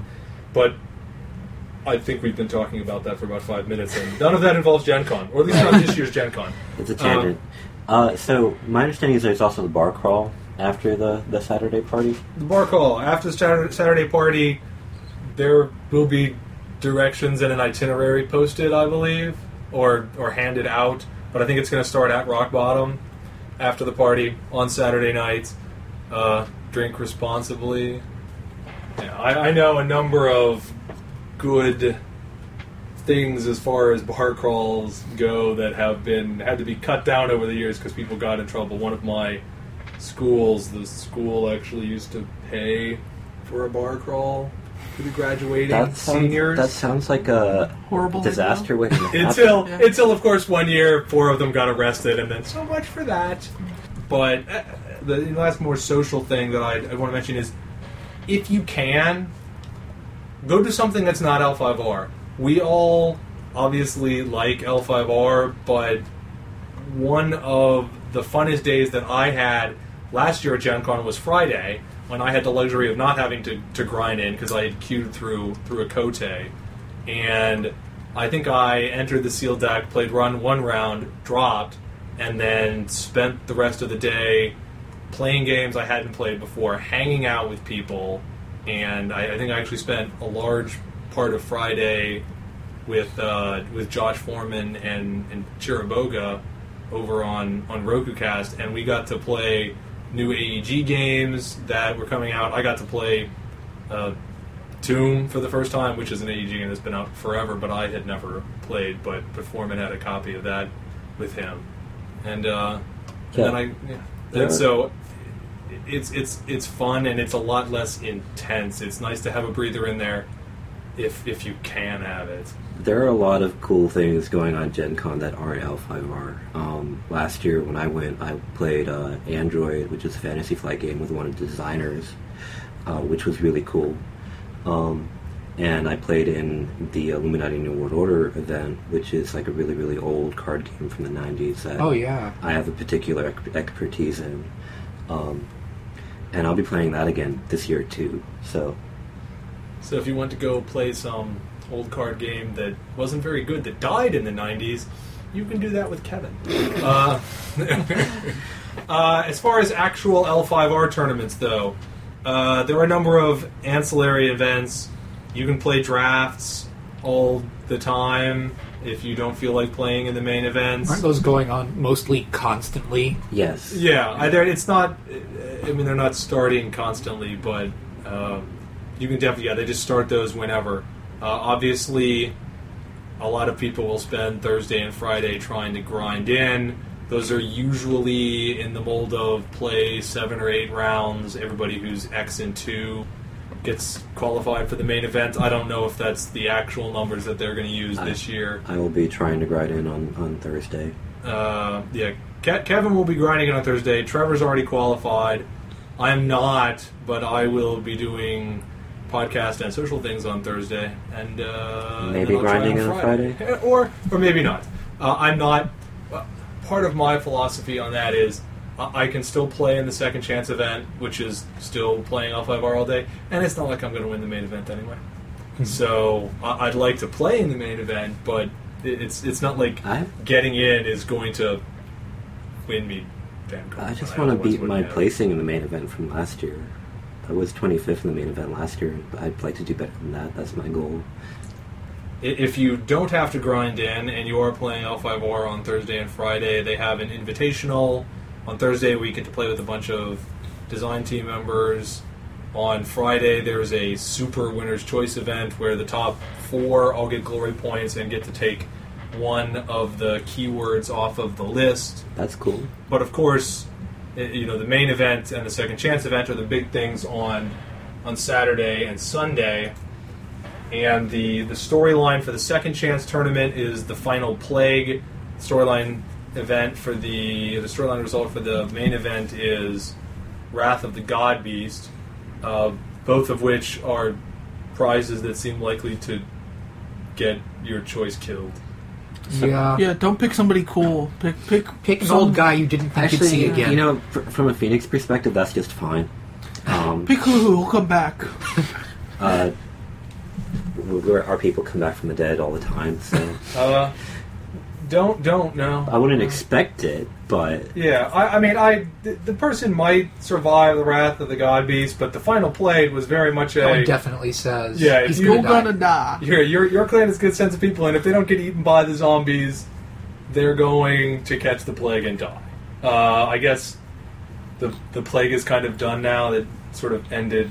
I guess it's hard to remember that the name of this mega game is not the Plague War, as a lot of us started calling it. Kote season was Plague War. The name of the mega game is The Empire's Glory, so it seems like the plague aspect of that is pretty much done as of Gen Con and that story last month where the Gampugu gang killed the Ghoul Lord. It seems like that was the event that stopped the plague from being as nasty as it was, and it is raising people from the dead. Right. Seems like there's no more zombies with the Ghoul Lord done. We do have Pineki Zombie running around though. Yes. Yeah. I don't think he's gonna die as a result of Gen Con. Probably not. Be a Ooh, unless the recurring Scorpion villain. wins, can they pick Paneki's Disgrace to go? No, because Paneki's Disgrace is not aligned to their faction. Oh, right. Darn.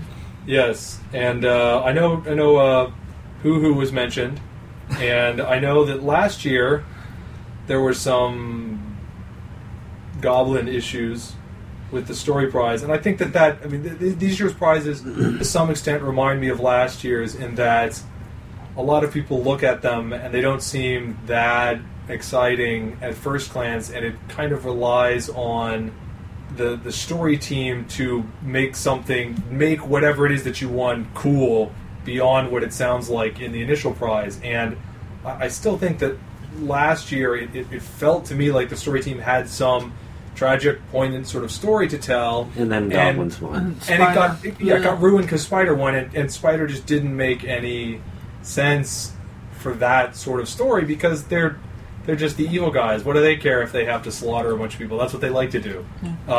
And then, the Goblin implementation. I still think it'd be hilarious to kill the God Beast by rolling in carts of goblins again. No, I don't. And that's why my personal request, Sean, is I know that there is Hoo. I know that there's a Spider Clan Goblin. I know there's a Spider Clan Obi. Don't have some non-human silliness come in and eat the God Beast. Just to point out, everybody's got a non-human now. They could do Yes, it. They could do it everybody's a goblin like Katamari ball, you know. No. No.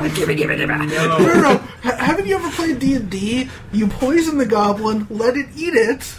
It's like a halfling with a dragon. No. See, stop. You're giving them bad ideas. I don't think they'd ever use your terrible, bad, awful Wait, ideas. isn't this like with the cards where because we didn't put a boilerplate in, they can't use the ideas now? No. We should get all our bad ideas out now, then. No, because any idea that you come up with what they do with their story is a derivative work on their existing intellectual property. You have no rights in it, and they can use whatever they want out of it. Okay, let's stop doing those then. Okay, so I probably shouldn't mention the undead Kuon. No. Okay. Yeah, I luckily, I don't know if Sean is willing to have Gaku kill the God Beast or not, but I'm pretty certain that he's not willing to use anything that you people just said. I just have this mental picture of Gaku climbing up the God Beast, like Shadow of Colossus style, taking a dagger and like burrowing into its eye, like slowly. I'm a very Luckily, you don't write the L5R story. and luckily I don't play Spider either, so. But yeah, in addition to, of course, whoever the winner chooses for Wrath of the God Beast is subject to the veto of the story team. Use it wisely, story team. But in addition to that, the top of clan at the main event will be given a list of characters to choose that they can choose from to assist in killing the God Beast. And while the winner's choice has to be somebody who's CE legal, that's not necessarily in there for the list for the old heroes. And while I think there's a reasonable chance that the guy who actually kills the God Beast might survive, I think a lot of those top of clans are not. And I would not be surprised to see those include some old guys, and this kind of be like your last chance to get to see that guy go out in a blaze of glory instead of just not showing up again in fiction. I know I've always wanted... I would like to see a conclusion to what happens with Kenzo and his rack of cursed weaponry. And, going out helping kill the God Beast is as good as anything. Again, from a Phoenix perspective, that's not really a problem for us. I mean, we're used to our people self-sacrificing themselves all the time. It's just what Phoenix seem to like to do. I mean, deep down, it's a samurai story. I mean, self-sacrifice for your duty just kind of happens on a daily basis. How often when do Phoenix characters actually blow themselves up in the story more so than other clan characters? I can mention a couple places. There was Dak. There's been the whole Oracle series where at least they went around butchering people. No, the Dark Oracles. No, yes, but the Phoenix went out and killed the Dark Oracles. That's not self-sacrifice. That's going and fighting somebody, and some of your guys die. Everybody does that. But it's for the greater good. Yes, you are stupendously noble and self-sacrificing above and beyond what anybody else does. in addition to the social events and the CCG events at Gen Con, there are honor events this year. Those include a costume contest, which thankfully is on Sunday. I say thankfully because a couple of years ago when they had the costume contest in the middle of the main event, along with all the other Race for the Throne events, it was pretty chaotic. It's always fun to try to play in costume, having done that several times. Again, gotta get Trevor the green pimp outfit. I suppose if you want to waste your money. There's the theme deck competition. You have to play in the main event or the second chance event on Saturday to be entered into the theme deck competition. I would think that there will be enough people competing for that you probably have to be a completely non-competitive deck. Both that and the costume contest, you're not going to likely put something together in a half day or write up a theme deck at the event with your tournament deck and get by with it. You're not going to take fourth place with the My Theme is Awesome Lion Guys deck. Or my costume is I brought a mask with me and put it on to be Scorpion. Not that I blame anyone for winning that, because, heck, if you show up and there's only 2 guys with real costumes or 2 guys with real theme deck events, then, why wouldn't you try to put together an entry? Cardboard outfit, guys. Not gonna happen here. There's also a clan T-shirt competition, which is on Saturday, so whoever has the most clan T-shirts. Okay, it's a number, not like original T-shirt or anything like that. That is correct. I think any clan-specific T-shirt, I think that's in the CCG hall, and also people off playing the RPG and the Heroes of Rokugan activities, and this is actually the last year for Heroes of Rokugan, I believe, at least in its current format. So I don't know what they're doing with relaunch, but the current leadership is stepping down. But I have not heard anything about that having an honor point impact, although maybe it is, and I've missed it. And then, like we mentioned before, there's that live performance competition that'll be at the party. I have no idea how that's going to turn out. No one does. Either. Can't imagine what's going to win that competition or what people are going to churn out for that. Are going to try. I don't know what the judges are looking for. I have ideas for what I want the Phoenix to do, but it's really going to depend on the other Phoenix players. There isn't a lot of lead time. Just remember, you can't get fireworks onto an airplane, so you got to buy them when you get there.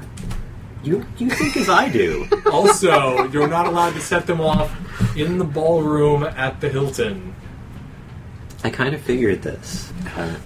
I'm well aware of the dangers. So is there going to be a field trip involved with your story? And drinking. Possibly. I think would work out for everyone else, because then no one will go on your field trip. They will stay at the party, and the judges will not see your entrant, and then it'll be done. We'll see. I don't even know how it sounded like there was going to be 1 entry per clan. I don't know what will happen if there are 2 people who want to do something from the same clan. It's a bit muddied by the fact that it's a performance competition, but it's phrased in terms of what would your clan do to cure the plague. So I'm not sure how you perform and answer that, and that's also the sort of question where if you were trying to answer it seriously, it would be the L5R version of Technobabble. I think what you have to do is you have to bring an actual sick person in and cure them. Or kill them in the Scorpion's case, because that's usually what they do with the plague victims. Right. Or turn them into an undead in the Spider's case. Yes, yeah. We're coming up with a lot of terrible ideas in this podcast. Yes. I think it's because I'm here. You're not wrong. And when I think of the zombies, I think one of the immediate thoughts that a lot of people had on the Spider Realm was, ooh, thriller. We make the plague zombies dance for our entertainment. I don't know if there's enough time to... But you have to have enough Spider players who already have costumes... And know how to dance the thriller dance. And can sort of do the thriller dance. And then you still don't know what the judges are looking for. I don't know, are they looking for serious? Are they looking for funny? I don't know if they know exactly what they're looking for. They might just show up and see our performances and then kind of, what was the coolest? Well, that's at least a criteria. That is a criteria. Well, one of them will be mocking mercilessly all of the performances. One of them will say, "That's cool, dog," and one of them will just be tittering about it. Is that how it We're works? gonna right? have a Simon and a. Yeah, that's what I was going for there. Yes. Let's bring trash pop culture into the matter. Okay, and having insulted the most popular American television show over the last 6-8 years or so, let's call this segment a wrap.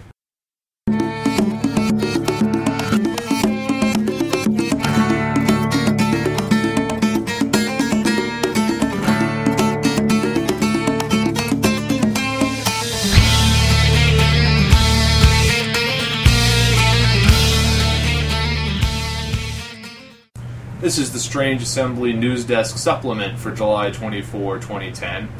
AEG has announced that they will be hosting a party at Gen Con on Saturday night to celebrate the 15th anniversary of L5R.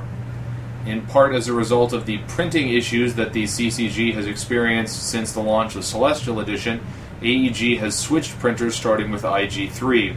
This will result in slight coloration differences from IG3 versus the prior sets, and means that opaque sleeves will be required in tournaments for the rest of Celestial Edition. There have been a couple of changes announced in Gen Con qualifications. People with automatic qualifications to the main event, such as Kote winners, are now qualified for both Gen Con and Eurochamps, where in the past they had to pick one or the other to use their qualification on. Also, if a player qualifies through a grinder, he is no longer restricted to playing the same clan in the main event. The Gen Con event kit has been announced. This will also be the event kit at European Championships. It's $50. You get a polo shirt, possibly with a Clan Mon if you order early enough, 10 random CE legal packs, and the event kit promo pack, which has 50 cards, 18 different cards. Also, the Daigatsu Chozu promo for the Spider Clan has been shipped out.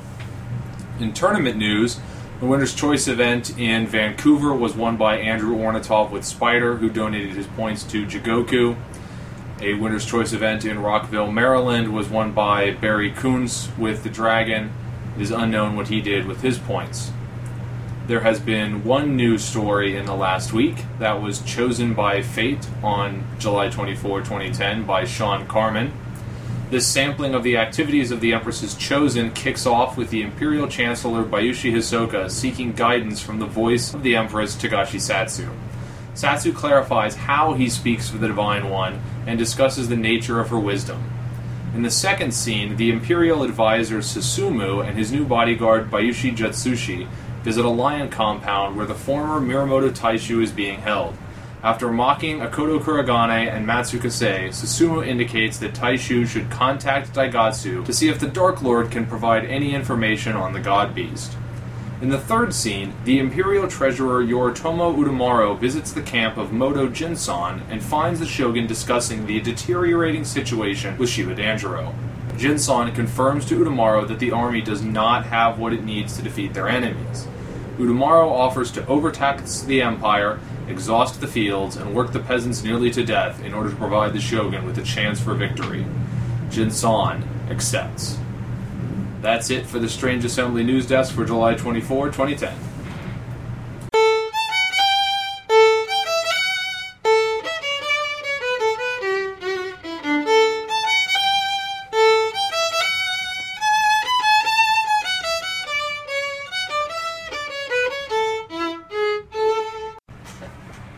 What are we recording? Why are we recording? I thought we only did 3 segments. We're doing 4 today. So somebody got to the extra level. They went down the warp pipe at the end. We've got bonus segment. That's right. It has been decreed by the Empress that we shall do a 4th segment. Right, I said that we'd do a bonus segment because we made everybody wait an extra week because we wanted to redo the Gen Con segment. So this is just for you. Just for me? Sweet. I was pointing at the microphone. Ah, okay. Yes. Nobody does. To the Not proverbial everything people is out about there. you, Kevin. Just most things. Yes, okay. Yes. But something that is not really about us, that will be the first thing we talk about in the bonus segment. Also, your bonus segment today will be a grab bag. The first thing we're going to talk about in the bonus segment is Solving the Riddle, which you've heard about from Yay. me before, and you'll hear about from me over and over and over again until it's October. Solving the Riddle is the charity tournament series. This is its third year, raising money for the Pancreatic Cancer Action Network. You can check out the thread about it if you go to alderac.com/forums, although I imagine you all already know how to find the AEG forums. Into the events section, there's a designated thread stickied up at the top about Solving the Riddle 2010. The big new thing about Solving the Riddle was that Solving the Riddle is worth points this year for the mega game. The clan that brings in the highest total value of donations is going to get 9 points, and then 8 for second, 7 for third, on down to the clan that gets the least only gets 1, and that's quite a lot of honor points. It's the same number of honor points for, like one of the Koku Drive competitions, or for one of the attendance contest competitions, and I think it's great that AEG is willing to support a charitable endeavor. It's for a good like cause. this. Do we donate the money directly to the Solving Riddle, or do we have to attend the tournament to donate money? You do not have to attend a tournament. There will be a number of Solving the Riddle tournaments at various locations. You can see the list on the thread in the AEG forums, but you can also donate independently. You can, for logistical purposes, most of the donations, the most convenient way to do it is to contact me, and I kind of bundle them. The first year that we did it, I just had people send it directly to the charity, which seems like it's the easiest way, but then there are all sorts of problems with logistically with whether or not the correct event ID gets identified for the charity, and if you're donating for this, you probably want to make sure that it counts for your clan. Right. And so either you need to contact me, or preferably before the fact, possibly after the fact, make sure that, and then I can, but it's a lot of work if you do it after the fact. Then I have to contact the charity and confirm the exact donation amount and when you donated it to have it count in. But you don't have to go to a tournament. If you can find my contact information on the thread.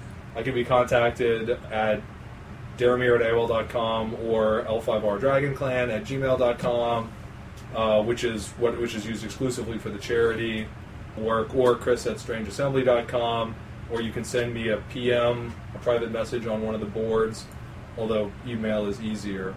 But you can send the money directly in and pick which clan it is counting for. If you do go to a tournament, any money that you pay as part of as the entry fee, like the sort of donation entry fee, all of that gets bundled together, and the winner's clan, the winner of the tournament's clan, gets that. But if you can also you can also donate through a tournament, but just writing a separate check, and you can pick your own clan to do that. And obviously, like I said, if you send it in outside of a tournament, you get to pick the clan that the donation counts towards. But one of the advantages of donating through a tournament is that the player who wins the Solving the Riddle tournament, the tournament that he won was the one that brought in the most donations through the tournament, will get a winner's choice style card. So, if you go to the tournament and you donate through your local tournament, you get to help the other local guy have the chance to get a card out of this, which you don't get if you send in independently. But if you don't have a Solving the Riddle event, that still gives you a way to participate in this mega game charity competition. And one exception to that is another extra thing that we have this year is that a Solving the Riddle tournament does not have to be a standalone tournament. If you're running a level 10 event or winner's choice event, which normally doesn't get any sort of honor event associated with it, you can make that tournament a Solving the Riddle event and make it for charity and collect donations through that. But the winner of a level 10 or a winner's choice event that's also a Solving the Riddle event doesn't have the chance to win the card, because somebody shouldn't be able to win a winner's choice event and get 2 cards out of it. That's just a little much, I think, was the decision that we ended up making. So, but like I said, go on the Alderac forums in the events thread. It's got a sticky thread near the top, solving the riddle 2010. Contact me, run a local tournament. You don't have to raise a bunch of money to help out. And we'd really look forward to hearing from you. The second thing that we'd like to talk about on the bonus segment here is a bonus announcement from Alderac about a product called War of Honor. War of Honor is a new L5R CCG product scheduled to be released in the first quarter of 2011. It is a brand new way to play multiplayer, or one-on-one if you wish, in which the old ways of winning multiplayer are thrown out. There are military honor, dishonor, and enlightenment victory conditions, but they're different than the current victory conditions. War of Honor also uses a board to determine who may ally with whom. A board which changes every game and allows the player to place themselves in a strategic position to achieve their goals. War of Honor will come with 4 pre-built decks and simplified rules to help new players and non-CCG players enjoy the game. However, if you wish to play War of Honor with your own tournament decks, it is compatible with that as well. In fact, War of Honor will be a new multiplayer tournament format with 3 different legalities: the current arc plus the prior arc, and open, where all cards are legal for use. When gaining 40 honor in one turn or playing all 5 rings in one battle are meaningless, suddenly both multiplayer and open can be interesting again. I guess, what are your initial thoughts about that announcement? I think it's really cool to see that multiplayer is getting a tournament support format, because I know that one of the things I've heard about in the past is that they don't do like multiplayer tournaments in L5R. It's because multiplayer in L5R, just because of the way it's structured, is horrible. Really? Yeah. I mean, and from a personal perspective, I remember like every time I opened a booster and I got a rare that was like a multiplayer rare, I'd be like, yeah, it doesn't get played much, and as to free for all, I think with good reason. People have tried from time to time. I think if you play it teams, you can make it okay. I think under the normal rules, if you just play free for all, it's yucky. And if you've never played it, Kingmaker. If you've never actually played it, it is a Kingmaker game, like Jay said. I mean, if you're playing a Dishonor deck or something like that, you're not going to drop 4 or 5 players to -20. If you're playing an honor running deck, you're going to hit 20, and every military deck on the table is going to swing at you next turn. It's kind of, you just position yourself in a not offensive looking position and try to sneak in for the win. Well, and also because of the way the rules work, if you got your buddy to the left of you, you would declare an attack, not send anybody. He sends all his guys to attack, and then they're all straight on defense. Yeah, I mean, and I think, but War of Honor seems to, well, hopefully will address some of that. I mean, they've got different victory conditions that change up, so it'll work in a more sensible way for multiplayer. I mean, and the board kind of reminds me of Strategic L5R, which is a multiplayer format that I think a lot of people have some affection for, but always seems to get bogged down in nonsense, like one gigantic game going on in the middle while somebody else walks around the rest of the map and just wins, even though they're not even really playing games. I hope it's good. And it's an open format, too. But, that's interesting. And I like the reference to trying to do it with non-CCG players and being standalone. I've always... AEG has released a lot of board games and little card game things over the last year. I mean, there was the big rollout at Gen Con, and I've always thought it would make sense for them to try tie some products like that back into L5R, and they're doing one of those with the upcoming Tomb of Ichiban expansion for the Tomb game, which seems to make a lot of sense. You're combining 2 really popular intellectual properties, and so War of Honor can be. I mean, it sounds like it's designed to be possibly played if you don't know anything about the CCG. You can just sit down and play it with the special War of Honor rules. Right, and you don't have to invest a whole lot of money into it. That is always what I hear from new players. Like, I don't want to start a new CCG. It's going to cost me hundreds and hundreds of dollars. So sell it as a board game to people, basically. You buy some, however much, one-time set, and you've got the 4 decks. You just play with simplified rules, and you've got a game. Yeah. Yeah. Of course, the worst part of this entire announcement is that it's not slated for release until 2011, which is just Aw. taunting and cruel. And, To and let us know about it. we haven't even played it yet. Yeah. We're just hearing about it, so we don't even know if it's actually going Yeah. to be good. I hope it's good. I really, really do. It's hard to do a good multiplayer game in kind of a CCG format, but I'm hoping. Yeah. But actually, I mean, as far as multiplayer, a kind of multiplayer that I like, and Magic has been doing some specialty products, and Upper Deck did this as well before, is I would like to see an L5R raid deck, effectively, as I think that's a good multiplayer, is better with teams. Kalima, come on, Kalima has got to make for a great raid deck. It's That'd be an great. external threat. Make me a raid Kalima deck, Brian. I will pay money for it. I think many L5R players will pay money for Right. it. Plus, you can't be accused of ripping the idea off because AEG started that idea with Warlord, with the Overlord challenges. And But don't do it like Warlord Reese, because I hate Ultra Premium promo cards. That yeah, nobody can stop get. with the Overlords. Don't make Medusan Lords Overlords. No, not even that. And don't bring... And I know F5R kind of did it once with that Totori the Third that Coulson ate, thankfully. Did he literally eat the Yes. card? Or? Yes, he ripped it in half and ate it. There's, if you go on the Wow. internet, there's video of it. This was at the Fate of the Five Rings Gen Con 5 years ago.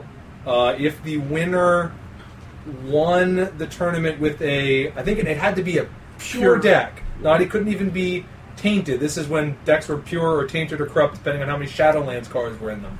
If you won with a pure deck, then you got this one copy in existence of Totori 3, which would be legal for you for the next year. You could play with it, nobody else could, but the guy who won had a tainted deck. Didn't he And have like the Shadow Dragon? I think he and that had was Shadow it? Dragon in it, and so Coulson ripped it up and ate it. And I don't remember what you have to. It's on YouTube or whatever, but it's on the internet. You can search it up. The video of him eating the card. Wow. I have a hard enough time getting hold of some of the promo cards, so... Yeah. Why? Well, this would be a one-of card.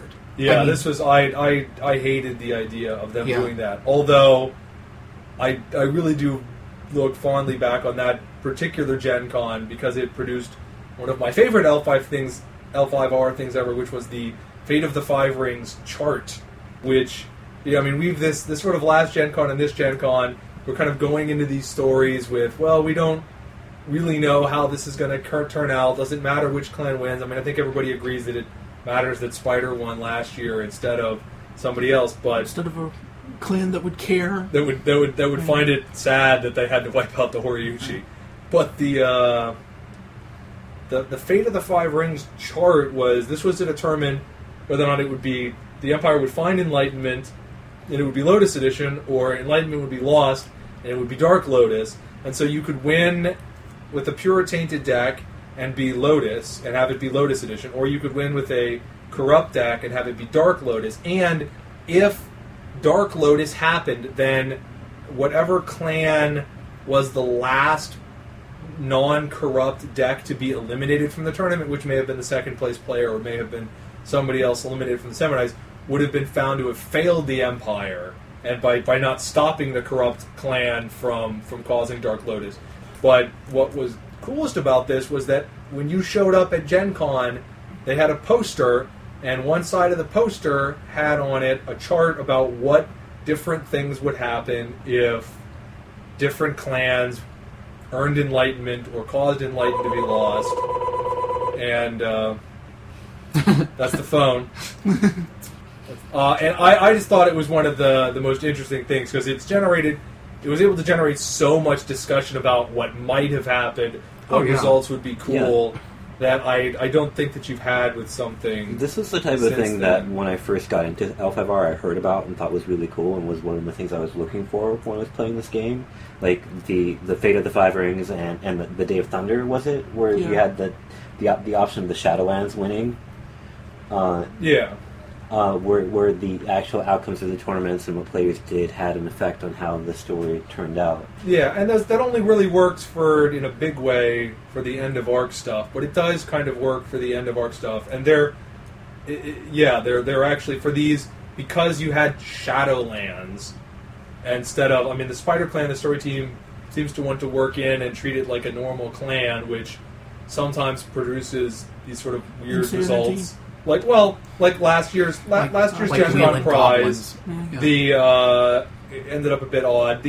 Obviously, the race for the throne, Great Clan gets eliminated, got a lot of wind taken out of its sails because Spider won, and they aren't a Great Clan anyway. I think before the results were known, Sean actually said it would be, I believe, it would be really boring. It would have been really boring if Spider had won. I think at the time he was under the impression that Scorpion win, Dragon get eliminated was the only result, but Spider ended up getting eliminated. Yeah. But the story prizes with Shadowlands used to be, okay, if Shadowlands wins, something really bad You've all happens. failed and something terrible happens. But I guess that was also kind of balanced out by the fact that most of the time Shadowlands was terrible, so it's not like they were going to win anyway. I mean, since Samurai Edition, there has been a relatively lot of game balance, so it's been more possible that anybody won. But back in the day, you could safely say, okay, there's maybe 2 clans that could possibly win this, and the other clans, there's not even any way they're going to top 16, so it doesn't matter if it's like Shadowlands winning would screw everything up, because they're never going to win. Who cares? Yeah. Yeah, we could put these ridiculous story prizes in. Oh, should Rattling or Shadowlands somehow manage to win, we'll do something wacky, but that's not going to Yeah, well, there actually was a possibility in the Fate of the Five Rings for Shadowlands to earn Enlightenment, which, remember, you had to be playing with a pure or tainted deck. So there was a special rule, like, if you are playing, and normally playing with Shadowlands Stronghold inherently made you corrupt, but they made a rule that was, for this tournament only, if you are playing, I think it was if you were playing with a Shadowlands deck, and the only corrupt card in it is your Stronghold, box, yeah. then you can somehow manage to win.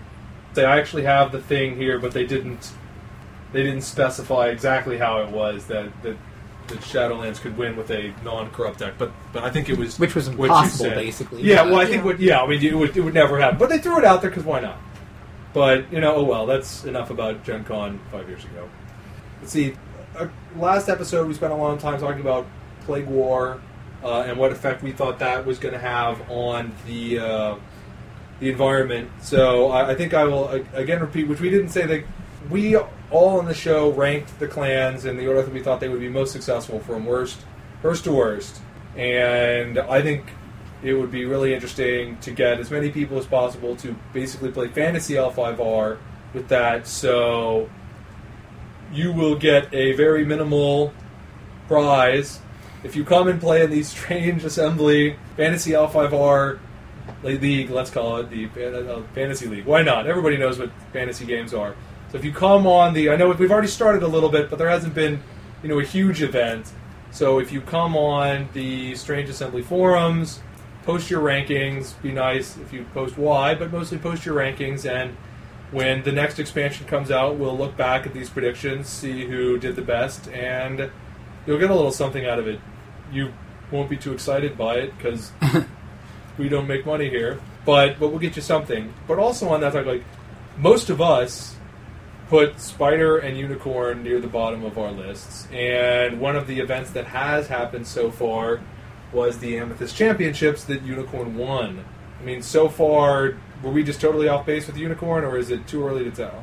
I wasn't there, so my actual ranking, Unicorn was not at the bottom for me. Well, what Where'd was you your have it, ranking, you know? Unicorn? I think it was like 5 or 6. It was Okay. towards the middle. I actually think Unicorn's got some good decks.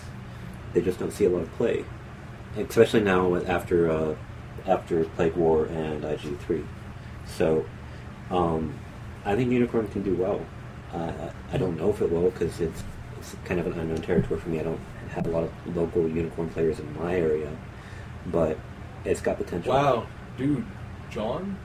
Athens. Oh, Athens. Okay, that's right. You come in from. I come like 2 hours over here to sit with you guys and hang out. And I don't see John enough.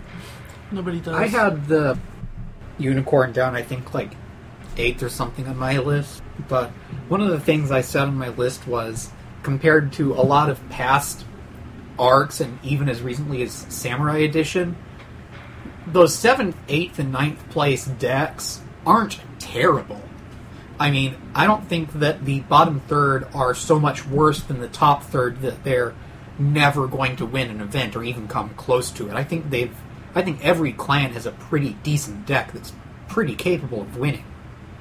So it doesn't surprise me too much that Unicorn have won an event already. Yeah, I guess one thing to clarify, Kevin mentioned that not many people play Unicorn. This is not based on raw. Your entry, if any, is not based on just raw number of tournament wins. It's going to be normalized over the number of players. Specifically, it will use my ever popular / annoying making the cut percentage to determine fan success. You can go back and listen to, I think, a couple episodes ago when we talked about the wrap up of Kote's season, about like why episode 2. I think that's more helpful than just raw wins. But I guess I personally, I haven't changed my opinion of Unicorn yet. I'm not. Maybe if the one tournament is Gen Con or Eurochamps or something huge like a Spanish Kote, I would change. But otherwise, I'm not going to change. I don't think I'd change my opinion based on one tournament. Maybe we'll get through with Gen Con and if we were just totally wrong, I'll admit we were totally wrong. But until then, I guess I'll hold off on changing my... Right. I mean, I wouldn't say that we aren't wrong, but my ranking them low is they're going to have a low number of wins, and maybe they'll front load them, and so this is win now, but then nothing for the rest of the season would be the same as nothing for most of the season and then wins later. I mean, you really need more than one data point to really extrapolate any useful technically information. We had 2. There was a Winner's Choice tournament. Dragon won it. Okay, well, we spent an entire segment talking about the role-playing game, so we're going to close out your bonus segment with role-play. Justin, you are up first. Okay, sounds good. What have I got? Justin, today you are Daigatsu. People think you're finally going to die. What do you have to say to them? People think I'm finally going to die now. Really? Uh-huh. So, Gold Edition, 7-odd years ago, I'm the big bad guy, huh? Who's still around? Yeah, I'm still around. You've got all these gods going out there. Togashi got punked not too long ago. I guess who's still got this god in the locker at home? You think you can kick us out of the Empire? We've got all sorts of people still wandering around the Empire. You think you got a guy under lock and key? Yeah, he's still talking to me. I've got all your information. I'm just sending little kids into, your capital, just talking with the Empress. Yeah, she comes begging to me for information anyway.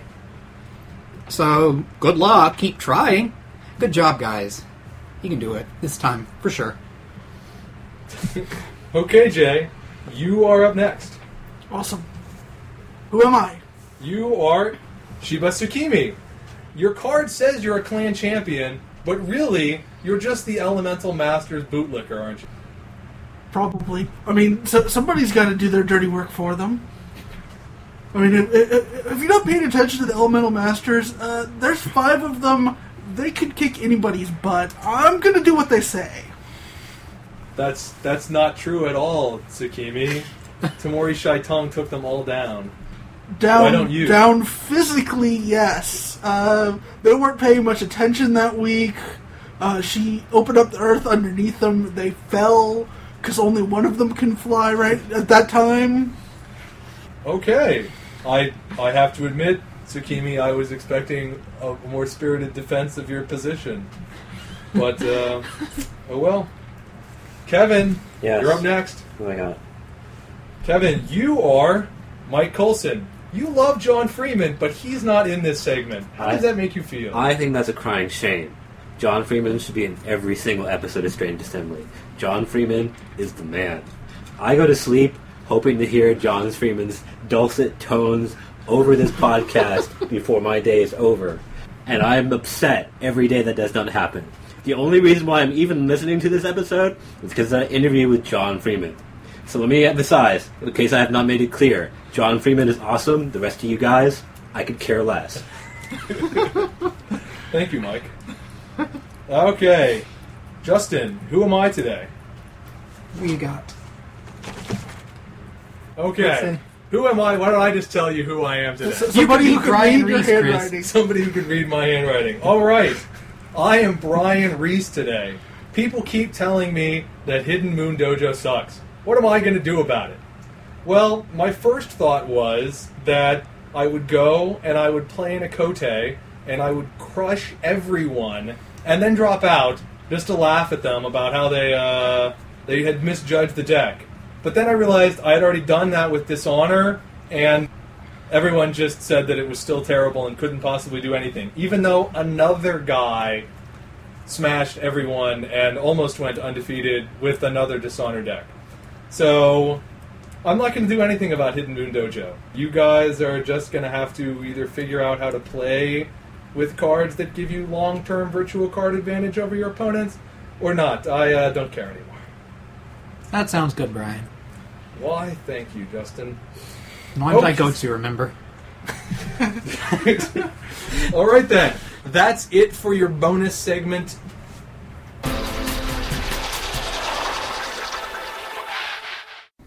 That's it for this episode of Strange Assembly. Music from today's episode is stuff that you've heard before, because it turns out that it's really a pain to find good Creative Commons music. You can find it on GarageBand.com. You can also find links to it on our forums at StrangeAssembly.com. I'm Justin Purdy. Trevor Valentine. J. Earl. Still Jonathan Freeman. And I'm Chris Stevenson, but there is no Dana, only Sue.